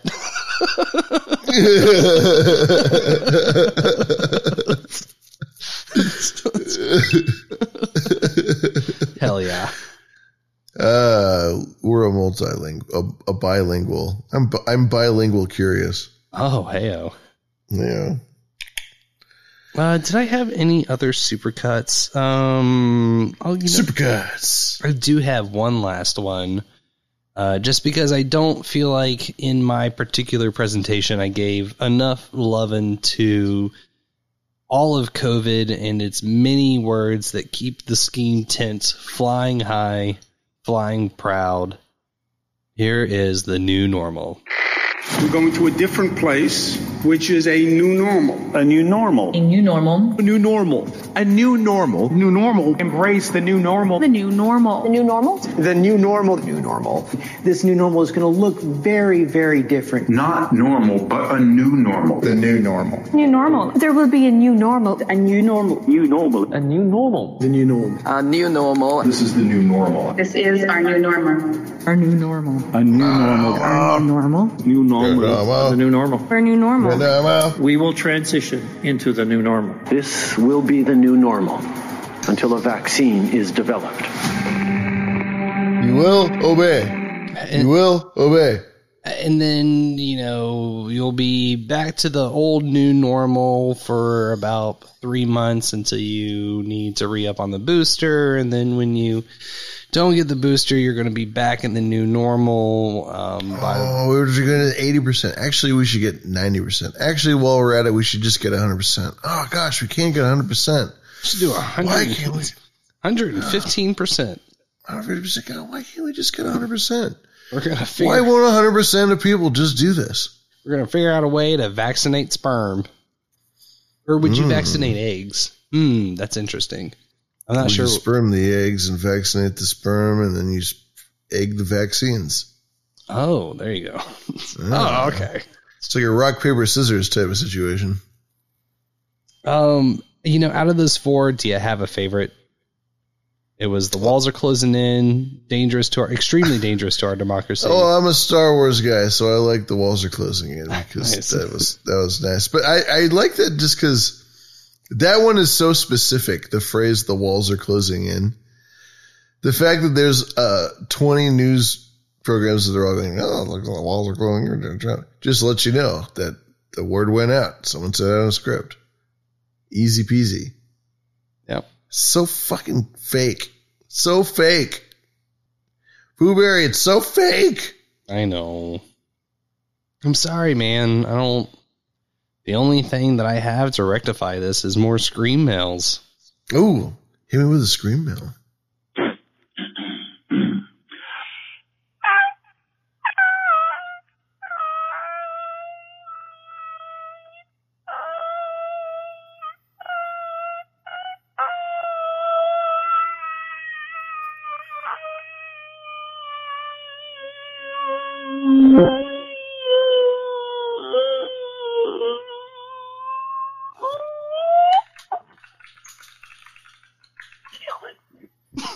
Nailed it.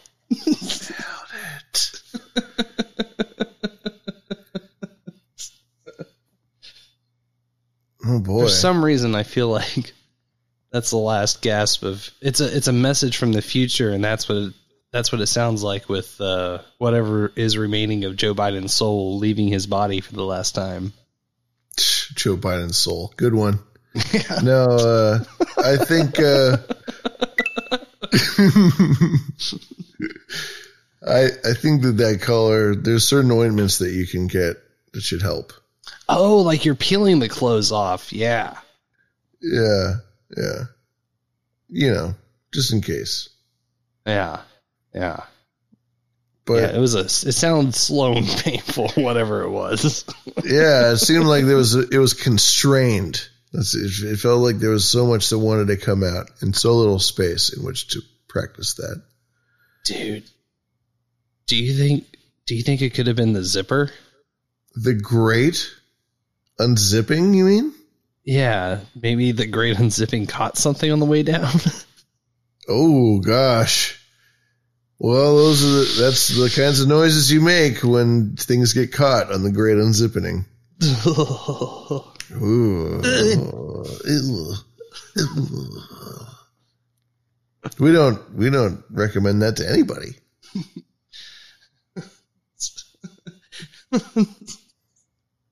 Yeah.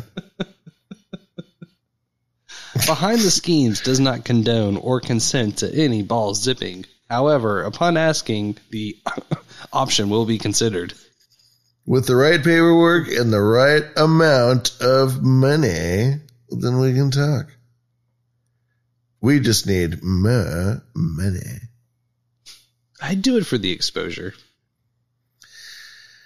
Yeah. Well, you know that old saying, you can always pay rent with exposure.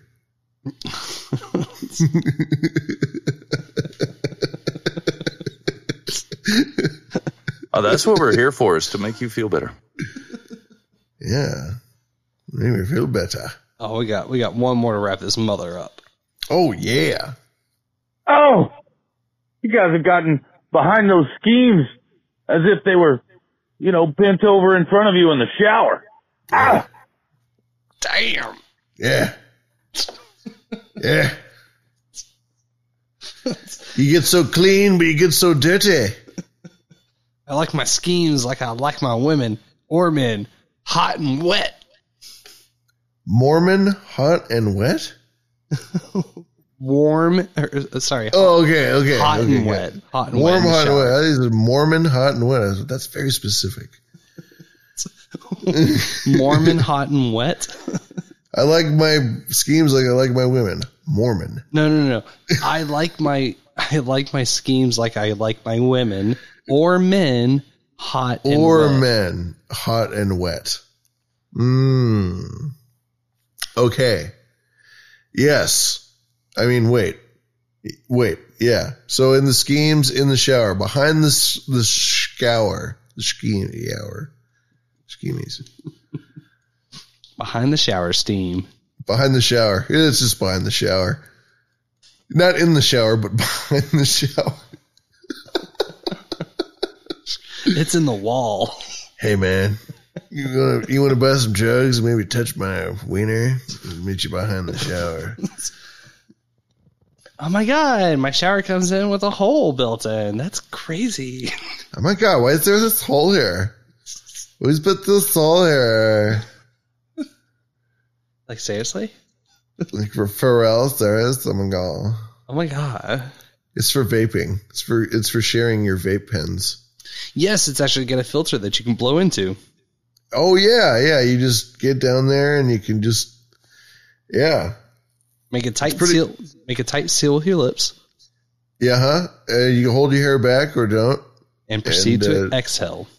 Mm-hmm. Just make sure to deep breathing. Breathe deeply.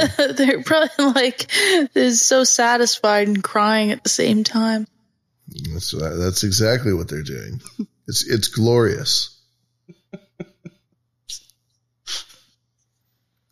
A strong way to rap. Yeah. Don't be a fool.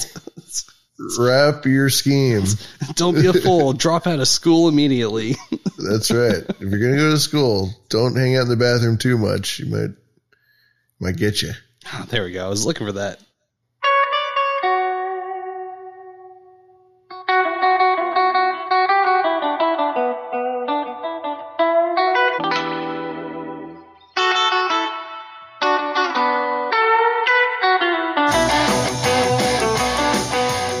It's a fun little lick. I like that.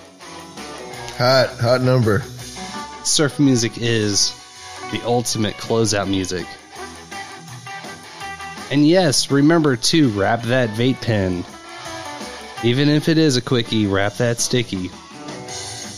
Yeah, don't be a fool. Wrap your tool.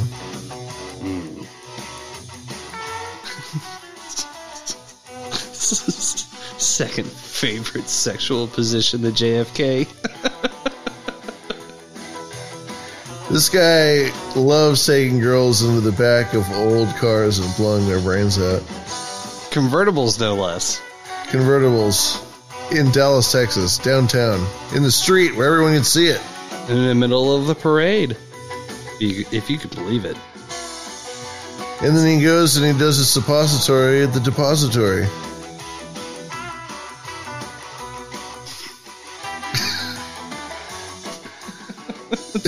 I was going to go something like Lyndon B, but yeah, I think that works too. You know, I just can't, depository, there's verse. Anyway, this is Behind the Schemes. Oh yeah, you're going to make my democracy take a shit. Well, don't blame Lady Bird Johnson. She did her best. Hell yeah. Well, this has been episode 65. Again, one last Staying time. alive. 10-4 there, Rubber Ducky. 10-4. We'll be returning next week, same time, 7:30, 9:30, 10:30 Eastern, with Mo Facts for episode 66. And until that time, I will be Booberry, Mothman, and the Miniocalypse. And until that time, I will be Lavish.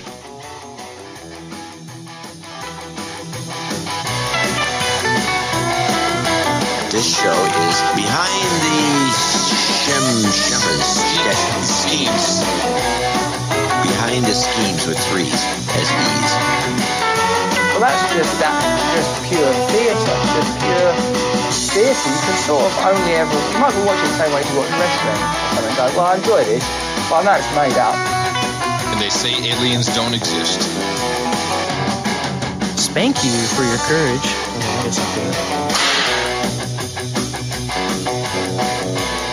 Oh, jiggles. Okay, what jiggles would she like? She likes some jiggles. Lavish could be Lavash. And then we have Mr. Blueberry, Mothman, Tiger King, Cyclops. BYO3DG. Roses are red, violets are blue, Harambe's in heaven, Bush did 9/11. It was bad radio. Find us at BehindTheSchemes.com with 3's for E's. Loveislit.com. Go there, check it out, listen. Loveislit.com. Yes, loveislit.com. I'm going to start white knighting for Joe Biden and our conspiracy. Yeah, it's a nasty scheme. Zuckerberg is the government's bitch. Let's just be honest here. All the big tech is. This is Behind the Schemes. The esoterica of your dreams.